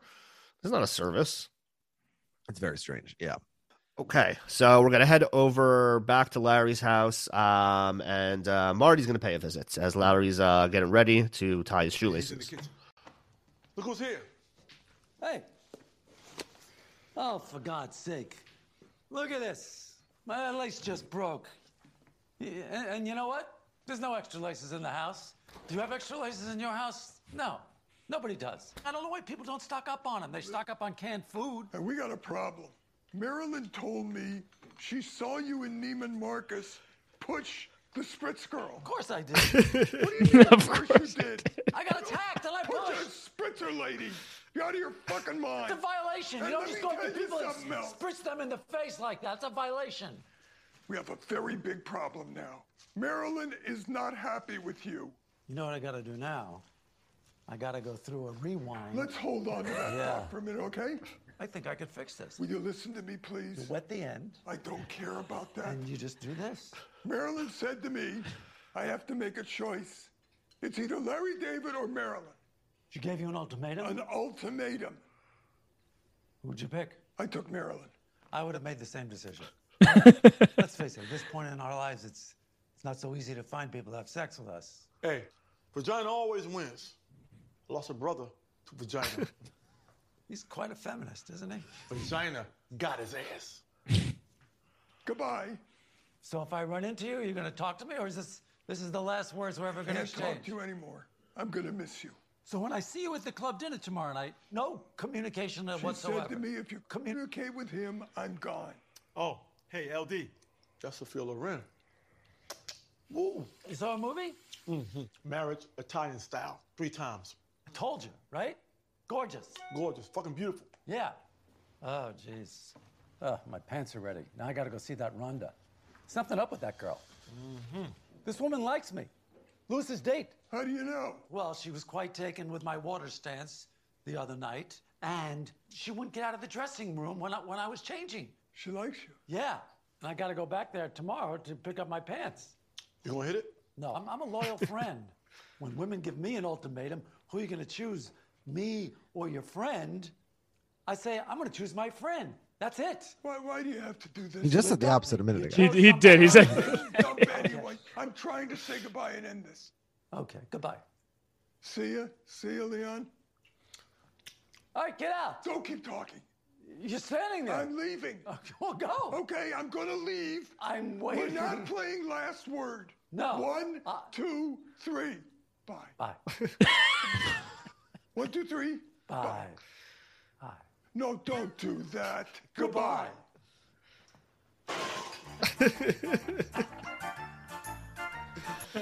Funkhauser is so adorable. It's like I assume he did not back into that on purpose, but they left it in. It's very funny. Yeah. Now this psychopath is pissed at Larry, and why is this a problem for Marty? I never understand this. Why is it a problem for Marty? Because she can't. Yeah, if she can't have anything wrong with any of her boyfriend's friends, apparently. Yeah. Oh, Jordan, I have a quiz for you. Leon said he watched Marriage Italian Style 3 times. What else has Leon said while playing another character that he's done 3 times? That Leon has said while playing another character. So you're saying JB Smoove? JB Smoove as Leon as another character. There's something else that I heard that he said he did 3 times, just like how many times he saw Marriage Italian Style. So I'm going to say it's when he was Dr. Duberstein and he was recharging the bar mitzvah. Well done. Well yes, 3 times. This summer, Atlantic City, Av and I are recharging the mitzvah. Mm-hmm. My friend who's not Jewish, who's a big Curb fan, always brings that line up about how he has to get 2 bar mitzvahs because he's more than 26. Yes. He's 2 behind. That is how it works. Yes. Okay, so we had. I do love, by the way, that Funkhauser maintained his relationship with Larry despite Larry killing off like half his family. But some random date dislikes him. That's where he draws the line. Yeah, well, it's he's not going to give up the sex. Yeah. Well, I don't think Leon's going to give up the house. So Larry walks into the store back at Neiman Marcus, heads over to Rhonda, tells him his pants are ready, and all he has to do is try them on, these being the very pants that he purchased the other day. And Larry asks for the pants so he can go try them on himself, but Rhonda insists on, that she join him and be present. He has concierge service. And even when Larry refuses, she doesn't take no for an answer. I mean, that's the point where it's just like completely crazy, where the person's like saying like, no, I want to, get undressed alone. And like, I mean, if the genders are reversed, the concierge servicer is getting arrested. Yeah. Arrested or have a Broadway show made about them, one or the other. Yeah. So only if it's a child, and there's many of them. So as he's trying on the pants and like she's like checking them out, Leon sends Larry a text with a video clip that Larry decides to open and look at. Like, this is and play at crazy, full volume, by the way. Right. Right. This is the crazy, like, you don't just like play things. Right. That Leon sends you. Yeah, Leon sends you something and you just play it. And the thumbnail is Sophia Loren with the bra. It's like, it's very clear what this is going to be. And Larry's playing it in front of this woman who, to be fair, she should not be in the changing room. Yeah. And Larry thinks she likes him anyway, so he can introduce little sexy Sophia. Yeah. As he's watching this clip of Sexy Sophia, he starts to get an erection, creating a pants tent, going all the way back to the series premiere. Mm-hmm. And Rhonda spots it and is horrified. Spots it? I mean, I think it almost hits her in the face. She almost gets hit in the head. Yeah, she gets clubbed in the face by Larry's penis. So we know the pants aren't too tight. That we know for sure. Yeah, he went to a store with long ball for what was it? The long ball Larry. Yeah. And Larry tries to, protest. He says it was an accidental erection. Alex, have you ever had an accidental erection on purpose? So you're saying the penis is like the Titanic? In this regard, yes. Yeah. Of our mutual friend Noam can tell you, because it was our mutually one of the funniest moments of our entire lives. We were both counselors at camp, and the camp brought. And I know this doesn't sound funny the way I started. The camp brought a sexual assault expert to camp to talk about like things to do and not to do. And it ended up being the funniest 45 minutes of stand-up comedy we've ever heard, because this man was like a complete insane person. But among other things, he said that at no time can a camper ever sit on a male counselor's lap because men have 43 erections every day that they don't even know about. They don't even know about. Yes. Which again, I'm not sure how that's possible. I feel like I have penis awareness. I think you would know about it at least 50% of the of these erections. If you're saying you have 43 erections a day that you know about when you're 18, yeah, that probably sounds like a conservative guess. But I still to this day don't know what it means to. Yeah, but just and how many do you get that you know about? Yeah. And why is Larry must be in very good shape to be this like 70 whatever year old man who's getting all these erections? Like that's pretty impressive. Yeah, it's pretty good. Well, we know that he's juicing, so that's true. The same way I texted our friend Uri out of the blue and asked him about his urinary tract. Can you please message Noam and ask him his memories of Norm from camp? Anyway, you can do it after the podcast. It's okay. Okay. So yeah. So I mean, by that logic, Norm would have had an erection while giving this talk. and not even known about it. Yeah. I mean, he's to get 43 in. Don't worry. Norm told us about his erections in great detail.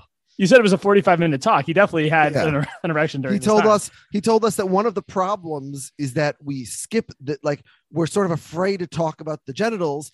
For example, the game Head, Shoulders, Knees, and Toes skips the main part of the body, and he told us how it should be played. And he pointed on his own body, and he said it should be played head, shoulders, nipples, areola, penis, vagina, anus, knees, and toes, and told us this is how we should play the game with our children. But no lap sitting. Oh my God, it was wild. I think that Norm. No, I think that Norm gave the orientation talk at the Neverland Ranch. Yes, I think so. Anus is a funny word to put into a children's song.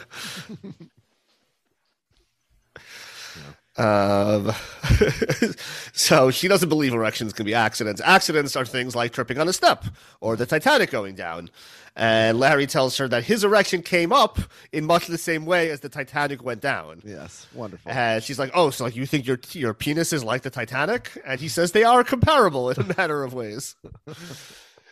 And she tells him that he's making thousands of people. Yeah, he's making her feel uncomfortable, and he points out, "You're making me feel uncomfortable as you refuse to leave the room whenever I change, which is fair." Totally he has a very fair point. Yes. Yeah, you're the one who's created this ridiculous situation. Here's where she then finally says concierge service. We've been citing it for the whole scene, but yeah, that's where she finally says it, and finally he's like please leave. And you wanted the come with guy in this episode. She is the ultimate come with girl. She came right into the locker room or to the changing room with Larry David. Yeah, so she kicks him out. So this is now the second place this episode that Larry has gotten kicked out of. She got kicked out of Marty's house. She got kicked out of Neiman Marcus. Yeah, quite a So we go back over to Larry's house. Larry's watching the game with Leon when Winokur accidentally texts him on purpose, seemingly, providing the excuse for leaving early in the form of a text to a patient asking her, how you're doing, hope everything was okay from the other day. I hope you're taking your medicine. And Larry immediately picks up on what's going on, or, at least assumes that's what's going on. And he's offended, much the same way like when George was offended when somebody tried to, it's not me, it's you to him. Right. You don't accidental text on purpose, Larry. Larry invented the accidental text on purpose. He says that Winokur should be stripped of his medical license. Yes. And it's a really bad accidental text on purpose. It's so clear that they don't even leave any ambiguity that it could have actually right, because like his excuse is that they both have the initials LD. Yes. Like, oh, her name was like Lauren Donald. Like, that's not how like your phone is gonna work. Yeah. Well, I guess it does. Like I have like a thing at work on our work phones where you can like search the directory by like first initial last name, and then I guess you could click the wrong person. So I guess like that could happen. If you enter your names that way. Okay. But the content of the text was like, I'm sorry, even though that I had to leave my golf game, right. I was happy I was able to take care of your problem. It was a very, very clear accidental text on purpose. Yeah. Yes. For sure. We learned later that Dr. Winokur is not great at coming up with material. Yes, yeah, he's not quick on his feet, that's for sure. And Larry tells Leon the whole story about how Winokur neglected a patient and wouldn't help. And Leon is like, can't believe it. He's outraged. He's like, the only way that I wouldn't help in that situation is if the passenger had diarrhea. Like, if they announced over the PA system that there's a patient with uncontrollable diarrhea and it's fucking everywhere, then I could see the doctor ignoring that call. But anything short of that, he's got to handle. So we are going to go back to the videotape one more time, as we're going to have Larry now heading out, driving his car, where the situation seems to have been escalated by one further beat.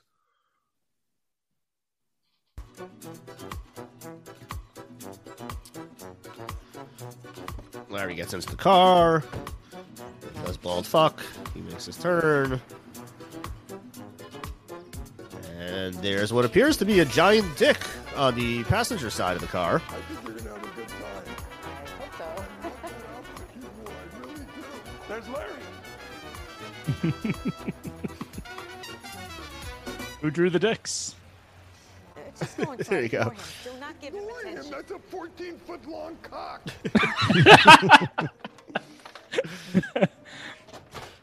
Hey, pervert. Hey.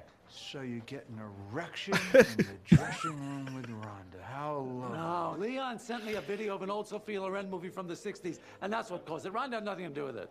Leon sent you a movie? Yeah. You know how these things happen. They just occur. Oh, they just you have no occurred? control Just over like them. you drew a giant cock on the side of your car. You drew a penis on my car?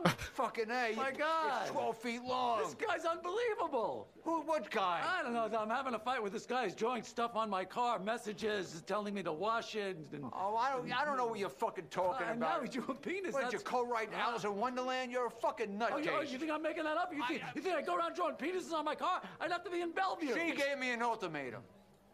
It's either... This ain't... I know everybody has heard about it, believe me. Live your life in such a way that people aren't constantly being given ultimatums not to hang out with you, right? I like how Larry... Oh, sorry. Go ahead.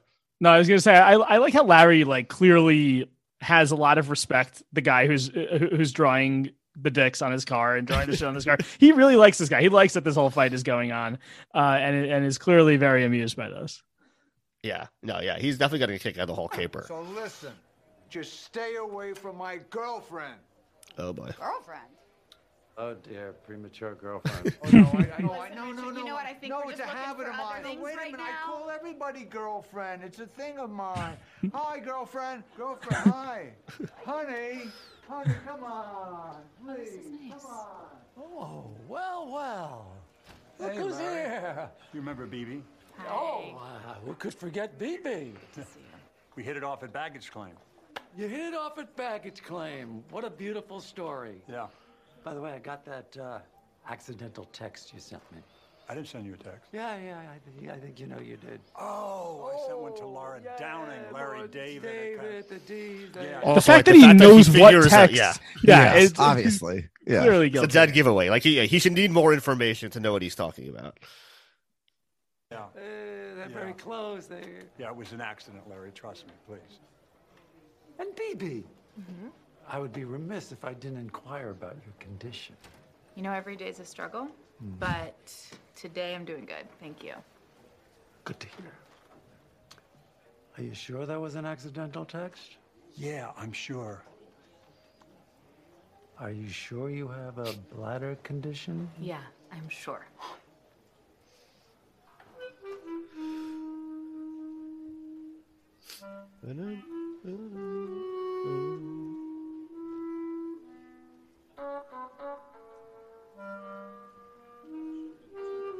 Okay.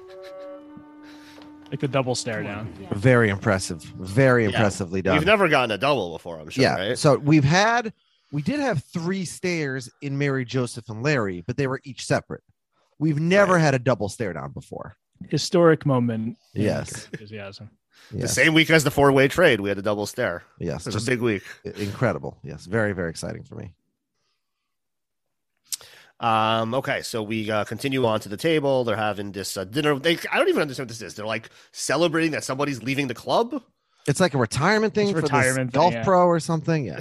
It's just like the car parked in front of Larry's house. They needed all these people just to be in the same room at the end of the episode. So Larry looks over to Wienerker and BB as he makes his way to the table and comes to the table and greets everyone. And Susie wants to know what's going on. Why is there a giant penis on the side of your car? And he explains the whole back and forth that he's had with this mystery person. And Lewis comes back alone, tells Larry that Rhonda's gone, she's done with him. And Larry tells him that you called her your girlfriend too early. You need to wait at least 10 to 15 dates. And Larry asks Marilyn to weigh in on the situation. He's trying to get a conversation going with her, but she just completely ignores him and is giving him these death stares while she's slowly making stabbing motions with her knife. He then asks Marty to pass him the bread, but he ignores him until Jeff intervenes to ask on Larry's behalf, and finally Marty will pass it. And he asks Marilyn, he's like, listen, come on, just can you make an exemption just to let's just have a good time tonight. What's the big deal? Which would completely defeat the purpose of a band if the first time that you hung out, the band was lifted. Well, I'm going to say there's a difference between going out of your way to socialize with a person and running into them in a public environment and not being openly antagonistic. Yeah, but the instructions were he was banned for speaking to Larry. Yeah, but this is very much like. I mean, I'm sure there's people who your wife would rather you not be friends with, but she's saying don't go out to their house and hang out. She's not saying if you see them in public, be an asshole to them. I guess I don't know. Again, but your wife isn't a psychopath, probably. Yes, so. but I don't have anyone that she cares if I hang out with, to my knowledge. So you can't be loose with these bands. Then you become like the Olympics, where you can't win a medal, but you could skate. Russia cannot compete in the Olympics. The Russian Olympic Committee. The Russian Olympic Committee. Yes. It's like Bobby Valentine or the Homer Simpson with, But she refuses. The band is on. And Susie's like, all right, well, we're having a good time, but it's too bad that we have to leave early as Jeff will be driving me to the airport. No, she says she needs to pack. Oh, she needs to pack. Right. For her long trip of 5 hours. Yeah. And she makes fun of Larry for the whole accidental text on purpose thing. Can't believe that you thought I was going to fall for that bullshit text. And Marin's like, what's an accidental text on purpose? And Susie explains it. And Marin looks over at Marty and is like, did you send me an accidental text on purpose? And he's like, no, but is clearly lying. And she asks him if he likes her water, and he tells her he can't stand it. It's like taking a straw and putting it up a frog's ass. He can't stand the smell, the color, or the taste, which makes Marilyn very upset. She gets up and she leaves and tells him, well, now you can talk to Larry as much as you want. You're going to need it. And Susie tells Jeff that now he's the only one at the table who seems to be able to hold on to a woman. So Larry went from being in the minority to being in the majority by episode's end. Yeah, I like Jeff's face at the end of this. That he's the only one who could keep all of the women, and it's Susie, and he's and it's Susie, of course. Right. Do I really want this? Yeah, it's a blessing and it's a curse. They've stayed married throughout the whole series, which is pretty insane, based on the amount of times they cheat on each other. Yeah, especially Jeff. Yeah, I think it's mostly been it's mainly Jeff, but it's been Susie with the shocker. Right, that's true. So Larry looks over at Wienerker and BB's table and sees that BB is gulping down an entire glass of water and asking for more, no ending in sight. And Wienerker comes over to Larry and he's like, hey, that guy just the joke he just told was the joke that I was going to tell. Can you help me write a new joke about the honoree? I got to speak in 2 minutes. But Larry says, sorry, I'm off duty. I don't need the call. And the nerve of this guy pushes Larry to help, but Larry refuses. He says, you wouldn't heed the call on the plane. You welched on our golf bet, and you sent me an accidental text on purpose. He then looks over at BB and tells her he's noticed she's not made a single trip to the bathroom, despite all the many drinks of water that she has. And she has a condition. She says she has a condition, which Larry agrees with, saying you're a psychopath who uses a weak bladder to take advantage of people. And then Wienerker unfortunately has to go up and give his speech. Yeah, we didn't get to see it. I'm sure it didn't go great. Yeah, I would imagine. He had no joke. He only had one joke. So we head over for the final scene of the episode to the car wash, and Larry's watching the cars go through when Dave, his neighbor from 2 blocks away, greets him. And hold on. Larry... this is not a person we've ever seen before. No, right? It's not, which is weird. Okay, because you said it like sort of as if you know who this Dave is. Okay. Oh, no, we learned his name is Dave. All right. Because this makes no fucking sense whatsoever. No. Yeah. This is the payoff. A guy we've this never is- heard of, don't know who he is. Like, who gives a shit? Yeah.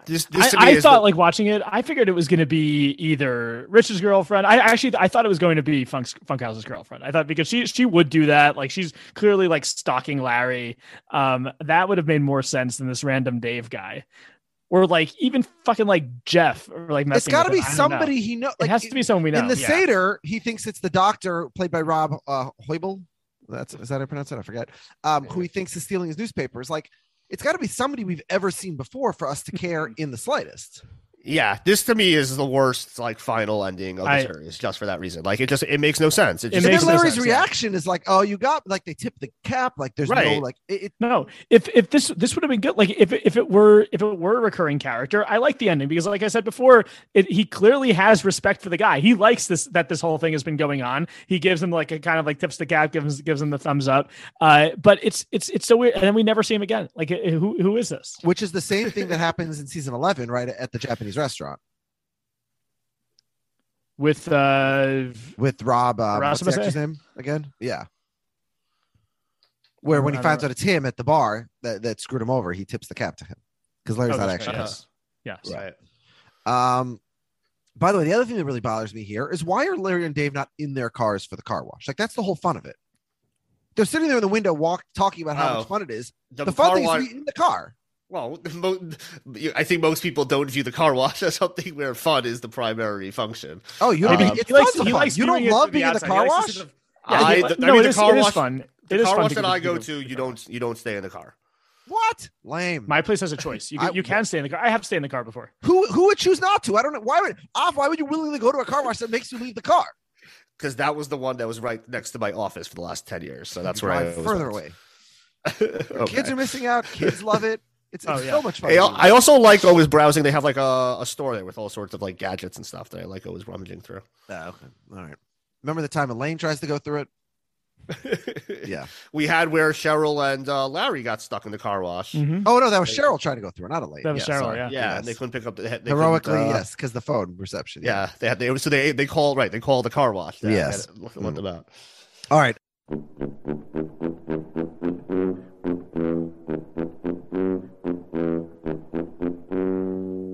Let's go to the rating, and I guess our guest Jordan, you'll go first. What's your rating for this episode?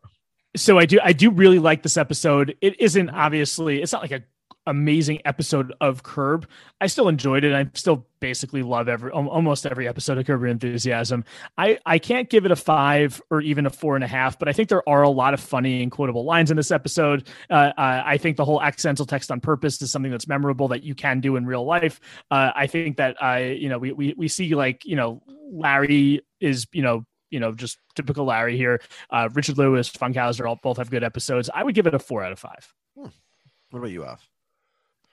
I think I'm gonna go right there as well. Wow. I was going back and forth. I had this at between 3.5 and a 4. And I think I'm gonna go with a 4. For a lot of the same reasons that Jordan said, is that like I think there's a whole lot of good in this episode. I think there's some bad, but I think the good is more memorable. And I like, it's one of the few episodes from season 9 that like the name also just like, I know exactly everything that happened in this storyline just from the name.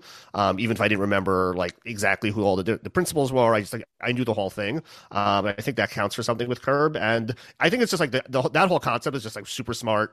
We had the whole thing with Honey was also really clever. Mm-hmm. And some really, again, like we got Leon, we got Funkman, premature girlfriends. Last episodes, the premature girlfriend, there's some good stuff in there. Even if like this whole Wash Me thing, I think goes nowhere and ends particularly bad off. That I think that originally that's kind of how I was thinking, that it was like a 4, like down to a 3.5, because of the ending is so bad. But I think I'm going to stick with a 4, because I think there's a lot in this episode that I really loved. If they hadn't done the whole car thing, I mean, I do like the car thing for the fact that we get to hear Funkhauser saying there's a 14-foot cock on his car. But so that's a good line. You're right. If it had a better ending that tied things up better, I think this could be a 4.5. I think you get rid of the whole car storyline and you just end it with Larry not heeding the call as a comedy writer. I think that's like a good way to end the episode. It's definitely more thematic. I think it could have been a 4.5. I don't know if I'm giving it a 5 just because like a 5 is a top. Yeah, I mean, like, let's say you just like remove the whole car wash storyline from the story. Like, it doesn't really touch anything other than like when he comes at the end, like everyone sees him pull up in the thing, but like that doesn't even like affect anything. Like they could just be mad at him for all the other reasons. And it was a 38-minute long episode, so they could right. Like they could have just cut off 5 minutes, and And again, I thought what's the ending? We're gonna lead somewhere. Yeah, I think the ending is Larry not heeding the call. I think you could end the episode like that. Okay, I don't want to be the turd in the punch bowl, but I have a very different opinion about this episode. Now, actually, I did something I've never done before, which is I listened to another Curb podcast about this episode before the podcast. Mm-hmm. Now, the particular reason I did that was because I wanted to hear what our friend Akiva Wienerker had to say about a character named Wienerker. But I also learned that Alan Sepinwall hated this episode, but Rob Cesternino thought it was one of the better episodes of this season. And I was shocked. And apparently Rob wasn't alone. And I guess I'm more shocked now because you two are on his side as well. This is the highest rated episode of the season by a few others. The Ringer has this as the number 21 episode of all time. IMDb has it number 5 all time. Number 5 in all time. That's too high. I mean, look, I could see 21. If I'm giving it a 4 to 5, like 20 out of how many Curb episodes are there? Like 110 at this point. I could see it being there maybe, but 5 is insane. Well, I do have it 5th, but I have it 5th in the other direction. To me, this is absolute madness. Wow. I enjoy Andrea Savage and Ed Begley, but this episode sucks. Like the story is meh. The ending is unbelievable trash. The accidental text on purpose, a great idea. Every single application in the episode backfires. It backfires on Jeff. It backfires on Funkhauser. Larry never buys Wienerker's for a second. Like, in my opinion, this episode is even worse than last week's. And I will say, like, as we were doing the podcast, I was so enjoying the podcast that I thought, well, maybe I should actually move it up a little bit. But like, it's maybe I just had a bad taste in my mouth from the ending, which was so bad. But like, the ending is just unbearably bad. This episode is the 5th to worst episode of the show. It is pretty good. 1.5 for the second week in a row. And my take is like the first half of the season was strong, but like I'm starting to see why like season 9 has its reputation as like the worst season, because these last couple episodes have been absolute trash to me. So, but apparently there are those who passionately disagree with me. So, I mean, I didn't look at like the list of episodes in season 9 before doing this. I mean, I know that I prefer the no second or you don't have to wait for seconds episode. That's my favorite episode of this season. But I really, I mean, again, it's not like the cleanest. It doesn't have the cleanest ending. And I think when you look at the best Curb episodes and the best Seinfeld episodes, everything comes together at the end. All the storylines get finished, and the car thing was stupid. But it didn't really take away that much from my enjoyment of the episode. I wish they had just either not ended with it, or gotten rid of it completely. It leaves a bad taste in your mouth, which obviously you never. It's weird. It's weird. Yeah. Oh, come on, be a come with guy. Jordan, who's your come with guy? My come with so you said so really, like I know you said you don't want it to be Larry, because that's kind of basic. He can earn it. I do think that Larry here is appropriate. I mean, yeah, I think in this episode you have Larry at least attempting to help his friends with the accidental text on purpose. No one else is really being a good guy at all in this episode. I mean, like, it's hard for me not to give it a Funkhauser because I love Funkhauser, but Funkhauser is being like a weak douchebag to Larry by not talking to him, and he has this crazy girlfriend. Richard is typical Richard. Richard's not a come with guy at all. Richard's a very selfish guy. So I think I kind of have to give it to Larry because no one else deserves it. And just so you know, Larry is tied with Cheryl for the second most come with guys behind Jeff. I could see that. Okay. So, Jeff is totally a come with guy. I think in this episode he just didn't do enough. He doesn't do much here. All right, what about you? He's the come with Susie the airport guy. Yeah. I went the same way again. I went with Larry. I think this is one of those times where it has to be him. As Jordan said, he comes up with these ideas. He's trying to help everyone out. He says what everyone else is thinking about the water. He could still get an erection, which is pretty great. And he gets kicked out of 2 places both times for no reasons, which is like, to him, is just like proves that everyone else is crazy and not him. Mm-hmm. By the way, my favorite thing about Larry being the come with guy, when he is, this is now the 11th time that either Av or I have nominated him, but we've never done it in the same episode. Interesting. Which most other people, it's like we both agree. Like, we've literally never agreed. There's been 11 times that one of us has nominated him. 4, 5, 6, 7, 8, 9 for Av. No, 8 for Av and 3 for me, but never at the same time. Until now. Yeah. Well, no, to me, it's the Funk Man. He finally stands up for himself, finally, to Marilyn. And by the way, I said this before I learned on this episode when Jordan told us that this is the anti-penultimate appearance on Curb for him. So it makes me very sad. He won't get to continue to pad his stats for too much longer, unfortunately. How many times has Funkhauser been the come with guy? He has been. Av has nominated him twice, and I have nominated him thrice. Okay, so I thought about total, and he's 7th all time. And he's the runner. He's the runner up for me. But I think it's Larry. And he's a relative latecomer compared to like the core 4 original. Yeah, you're a fucking asshole. That's what you are. All right, Jordan, who is the fucking asshole? So there's 3 clear competitors. There's BB, there is Funkhauser's girlfriend, and there's Dr. Winokur. So I thought about this a lot actually, and I think that Funkhauser's girlfriend is too much of a psycho to be considered the fucking asshole, because I think that this is just how she is. Like, I don't think she can help the way that she acts. I'm not going to say that she's a fucking asshole. I think that she just needs to be put away or given like a lot of help. So Funkhauser's girlfriend's out of it, which leaves me with Dr. Winokur, the plane lady. I think that BB. She wanted the aisle seat. She saw the aisle seat. She got what she wanted. She's being a little bit selfish. It's something that you could see Larry potentially doing in a situation of like trying to, sit in an aisle seat if he was in the middle. So she's selfish. She's faking an illness clearly. I'm going to give it to Dr. Winokur. Dr. Winokur, gets out of the $200 that he owes Larry. He then goes to him and begs for the joke at the end when his one joke was stolen, and he doesn't heed the call. He's a doctor. You got to heed the call. Jordan, we are in simpatico once again. He wouldn't heed the call. He welched on the golf bet. He sent an accidental on purpose to the inventor of accidental text on purpose. No backup jokes.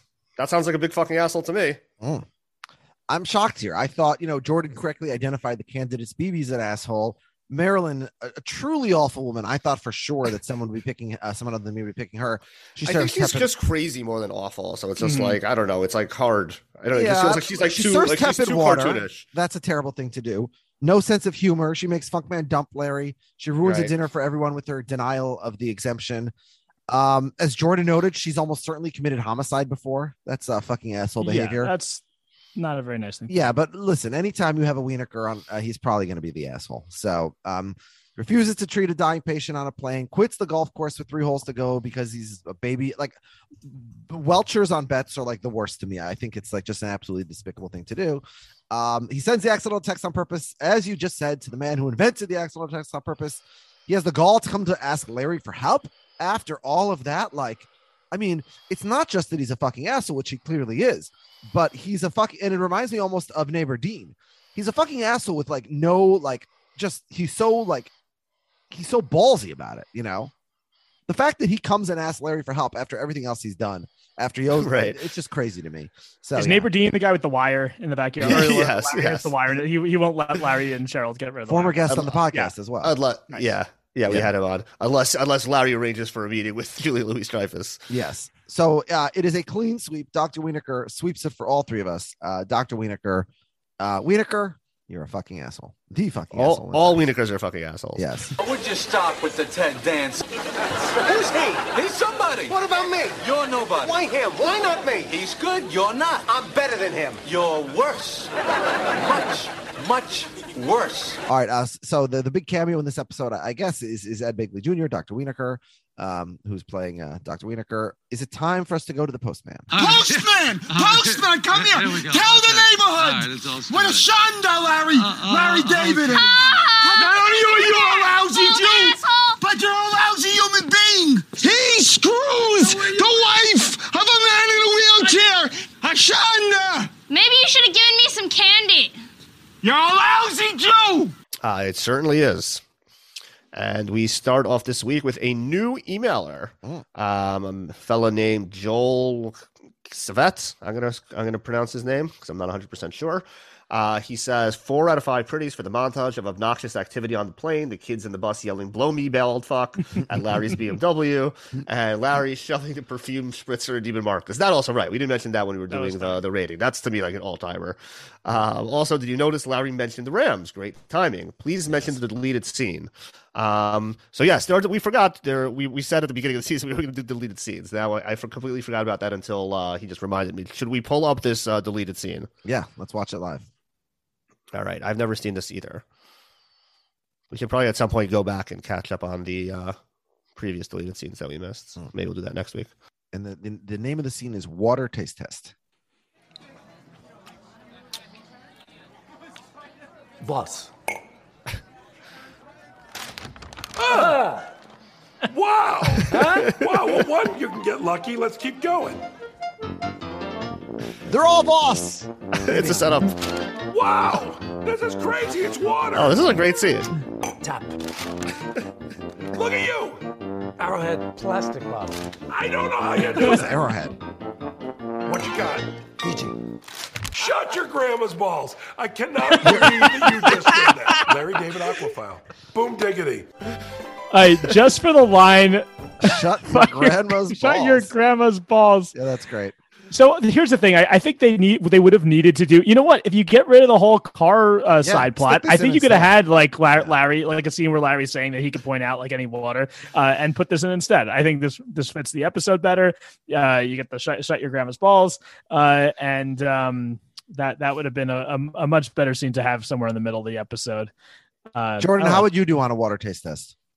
I mean, I think I could tell you like tap versus bottled, but I couldn't tell you what brand of bottled water. Yeah. I don't think it's possible what he just did. No, it's definitely not. If you give him the 5 options, then maybe it's possible because it's kind of guessing and process of elimination. Yeah, sure. Say I mean, Arrowhead in a plastic bottle. What the hell is Arrowhead? But here's the thing: you can give me like New York City water versus Northern Westchester water, and I would easily be able to tell you which is which. Wow. You know what? All right. I think that we're water bracket. Do I hear water bracket? Water bracket. Yeah. Yeah. It's gonna be the whole thing's gonna be blind though. If you're not gonna like that, I'm gonna insist on it. Obviously, mm-hmm. Don't want people's water. All right, let's do it. Into play. Yeah, let's do it. If you have a water that you think no one else is bringing, bring water. So that's a debut Postman performance, and it also gets us to watch the deleted scene. Yeah, all right. I really need to do like a rabbit hole on go down a rabbit hole on these like curb deleted scenes because I feel like I haven't seen many of them. I don't think there are many. I think this is a season 9 thing potentially. Okay. Well, there was when we got the rundown for the episode when we had the editor as a guest in season 11. We saw he listed the 2 deleted scenes and described them. We didn't get to see the video version of them. Right. So you could these are on HBO's website, so anyone can go check them out if you want. Okay.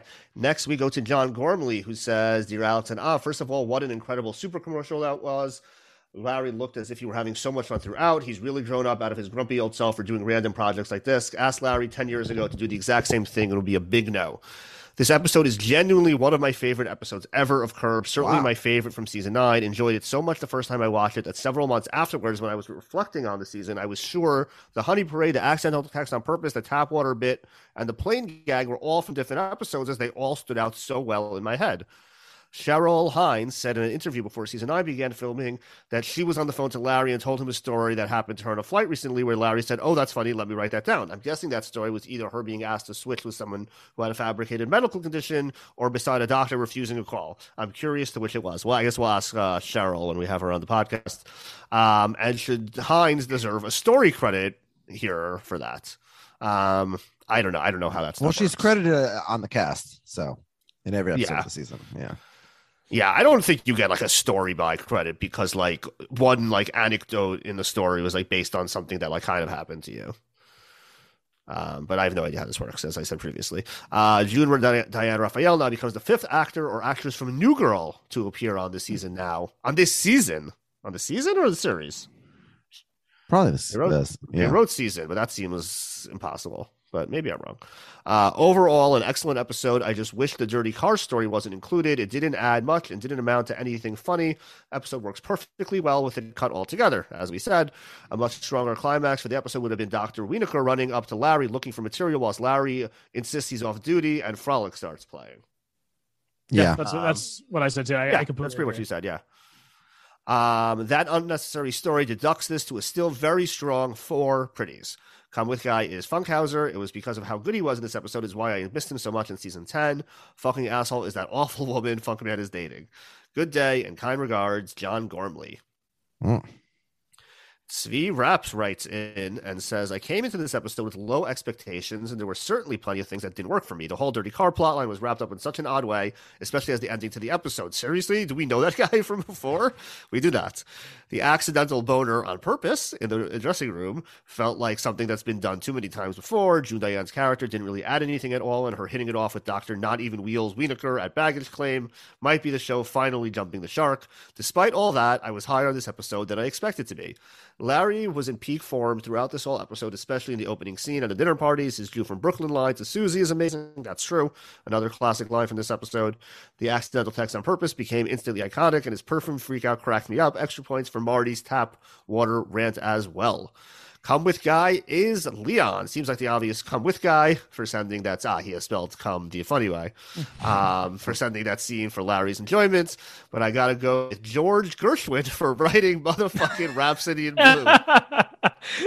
Has George Gershwin ever won a come with guy before? I don't believe so. Gina Gershon probably did for Anna. I'm sure I would assume we both probably gave it to her. Yes. Now, if you have a friend named Gina Gershon and George Gershwin, you might send an accidental text on accident. That's true. That's a legitimate one. Yes. Don't forget to bring your sheet. What? Oh yeah, she was the winner, I believe, of the when we did the Larry's girlfriend bracket. She won the whole bracket, yeah. The King of the Hill or the Queen of the Hill. But I think we were supposed to be continuing updating that as we went. But I've been updating about that. Oh, you have? Yeah. Every girlfriend since then. If you go on the Mishkas document, there's a tab called Larry's Dates, and I added Elizabeth Banks from Disturbance in the Kitchen, and then I added from season 11 Lucy Liu, Gabby McAfee, and Irma Kostrowski. Cool. All right, you're on top of that. Yeah, good job. We got nobody else. The only date he's had is Elizabeth Banks this season, right? Yeah, I think that's right. Yeah. Fucking asshole of the week is real life Larry David. He consistently gives these super old dudes, 3 in this episode alone, not including himself, much younger and more attractive girlfriends, and makes them suffer through the horrors of dating Richard Lewis or Doctor, but only when it suits me, Wienerker, for an episode. But when you have LD as a guest, please make sure to ask about this. Okay. I'm shocked given my low expectations of memory of this episode, but I'll bump this all the way up to a pretty good 3.5 pretties out of 5. Next, we turn to Joshua Schmitz, who says, great episode this week, filled with many funny scenarios. I really like having all the core regulars, with the exception of Cheryl and Ted, interacting. I also think this is the only episode to get the double Larry David stare, which was hilarious. Funkhauser's description of the tap water is also fantastic. Come with guy is Larry. Fucking asshole is Wienerker for his breaching text to Larry. And he gives the episode 4.5. Pretties out of 5. I didn't think of the text as a HIPAA issue, but I think it is possible though that he made up the name. The whole thing is a lie. Yeah. Oh yeah, for sure. So there's no HIPAA violation. Yeah. Right. Yeah. Well, maybe it's unless he slipped at the end, then he does tell her the real name. Although from the perspective of the lie, he's trying to tell Larry that he's committing a HIPAA violation. Right. Although he's claiming it's an accident. So the accidental HIPAA violation on purpose. Yes, the accidental. Any way you look at it, Dr. Wienerker is a fucking asshole. Yes. Yeah, he's a really big fucking asshole. Yeah. He comes back. He'll be back in season 10 as Dr. Wienerker. Oh yes. Yeah. Mm-hmm. Because I remember Kate was podcasting about it. Yeah. Okay. Jim Crumley says another solid episode. 3 pretties out of 5. Come with guy is Marty for eventually coming clean about the water and sliding with Larry. The fucking asshole is BB, lying just to get the aisle seat. Nail buffing on a plane. Yeesh. William Blake writes, hey, Alex and Av, my name is Will, and I can't stand your water. Come with guy is Leon. He knew what Larry wanted. A random Sophia Loren text in the midday is a good pick-me-up. The fucking asshole is BB, and the funniest doc on the links, a pair of assholes. Oh, so he's giving 2. He's splitting it. He's giving the episode, however, 4 pretties out of 5. A lot of funny and memorable moments in this one, and a double stare as a tasty dessert. Next up is Mr. Zach Brooks, who says 5 minutes in, we have our fucking asshole of the week. The guy was bad, but the fucking woman filing her nails and brushing her hair on Larry can go to hell. Yeah. Honestly, it's kind of crazy the Rams have been in LA long enough to be referenced in this episode. Guess we are getting pretty close to present time. Honey Parade was hilarious scene and earns Richard Lewis the come with guy. Marty's water rant was really funny too, and this had some concepts that held up. 4 pretties out of 5. And finally, we go to Olin Allen, who says, hey, Av honey, get your klaxon ready, because after bookending season 1, the pants tent, and the group, it is the return of the moment you honeys have all been waiting for. Sophia Loren reference tracker, number 3. And what an impact it was with 2 glorious performances in Arabesque and Marriage Italian Style. Arabesque works nicely now as a kind of lazy Sunday afternoon matinee film. Sure it does. A thriller with Gregory Peck, directed by Stanley Donen. Good fun. 3.5 pretties. I think that's for the movie, yes. But Marriage Italian Style, absolute classic, and not just for the sexy strip and dancing. A powerhouse of performances from Sophia and Marcello Mastroianni, portraying 3 distinct couples, portraying their acting chops with great chemistry in each little segment. Full 5 pretties for me. Also, the community that is also referenced is also good fun. As for the episode itself, even short of Sophia, it just blew me away. Laughing from the start to finish, well, maybe from 2 minutes in. Great physical comedy throughout, particularly the absolute absurdity of the perfume spraying. One of my favorite Marty episodes, and definitely my favorite Marty line, comparing the tap water to sticking a straw up a frog's ass. The dinner party scene and how everyone plays off each other was just sublime. Particular props to Marilyn, so wonderful with such seething disdain for Larry. Ed Begley Jr. was excellent as a belligerent doctor. Some nice lines, and loved the way he struggled to climb out of the bunker in the background of the golf. Also, June Diane Raphael nailed her role. So good that I rewatched it as my halftime viewing for the Super Bowl, which linked in nice thematically as Jeff was so annoyed at waving off his wife. Even the punchline about the whole Watch Me segment just seemed to be knowingly stupid and silly that it didn't let the episode fall flat at the end. Oh, wow, he's even descending that. And he gives the episode 5 pretties out of 5. P.S. I liked this cunt is in the episode, sink. but I didn't expect it to be quite that perfect, especially without any Fatwa references. Come with Gal is Sophia Loren. Fucking asshole of the week is Dr. Winokur. Leaving someone to suffer on the plane, seemed to be cheating in the bunker, diving out of his golf game, and not respecting when a comedian is strictly off duty. I think I will say, even now, some of the, looking through some of these Postman emails, that what comes to mind is the advice that Elon Gold gave us, like what it was like 8 episodes ago, to late season Curb has to just be viewed as like a series of bits more than like a contiguous story at this point. And I think the bits in this episode are excellent, and I think that's what like a lot of people responded to. But I do think it's fair that like this episode doesn't like really tie together in like a cohesive way the way the best Curb episodes typically do. Yeah, but I think it would have without the car thing. Yeah, it may. The car thing really does throw it for a loop. Well, I don't know how official any of these rankings really are. Okay, so in terms of the overall final ratings for this episode, so as you just heard, the audience was very high on this, averaging out to exactly a 4.00, making it the 10th ranked episode overall by the audience in the series so far. Wow. Jordan gave it a 4. I gave it a 4. Alex ruined the party, giving it a 1.5. He was lower on the episode than the rest of us. But that's how it goes. It's his podcast. And that averages out to a 3.38, making it the 47th ranked episode. So kind of like really right in the meaty part of the curve, like literally, right? We're at 96 episodes, 47 times 2 would be 94. So it's like really right at the midway points of the series, with that, with Alex's over exaggerated votes. Thinking of lowering it to a 1. If you do that, I'm raising mine to a 4.5. Just for sport, like, so if you had given it a 4 like the rest of us, that would make it a 21st ranked episode. So even at that, which is isn't what that the Ringer exactly says. where the yeah. So like that 5 is a little much to make it the 5th ranked episode of all time. Like even if we had it across the board 4s, that would. I do think that like I liked it obviously better than it just being an average episode. I do think 47 though is a better spot than number 5 on IMDb. That's insane. I think it's more reasonable. Yeah. All right. Well, next week. Don't you hate to be continueds on TV? I mean, the whole reason you watch a TV show is because it ends. If I wanted a long, boring story with no point to it, I have my life. We get to relax. Our episode is called Namaste. And I remember absolutely nothing about it, except I know that Lin-Manuel Miranda is coming at some point towards the end of the season. But yes, he should be here soon, right? Yeah. He's definitely not going to just show up in the finale. So no, he definitely comes in before. Yeah. Do you remember anything about Namaste? I don't. Okay. Well, Jordan, do you? See you next week. Vaguely, I'd have to look at the synopsis, and then I'm sure I'd remember it. But it's been a while since I've rewatched any of the episodes from the season. Yeah. Well, if it's anything like this week's episode, then the audience and Av are going to think that it's. good.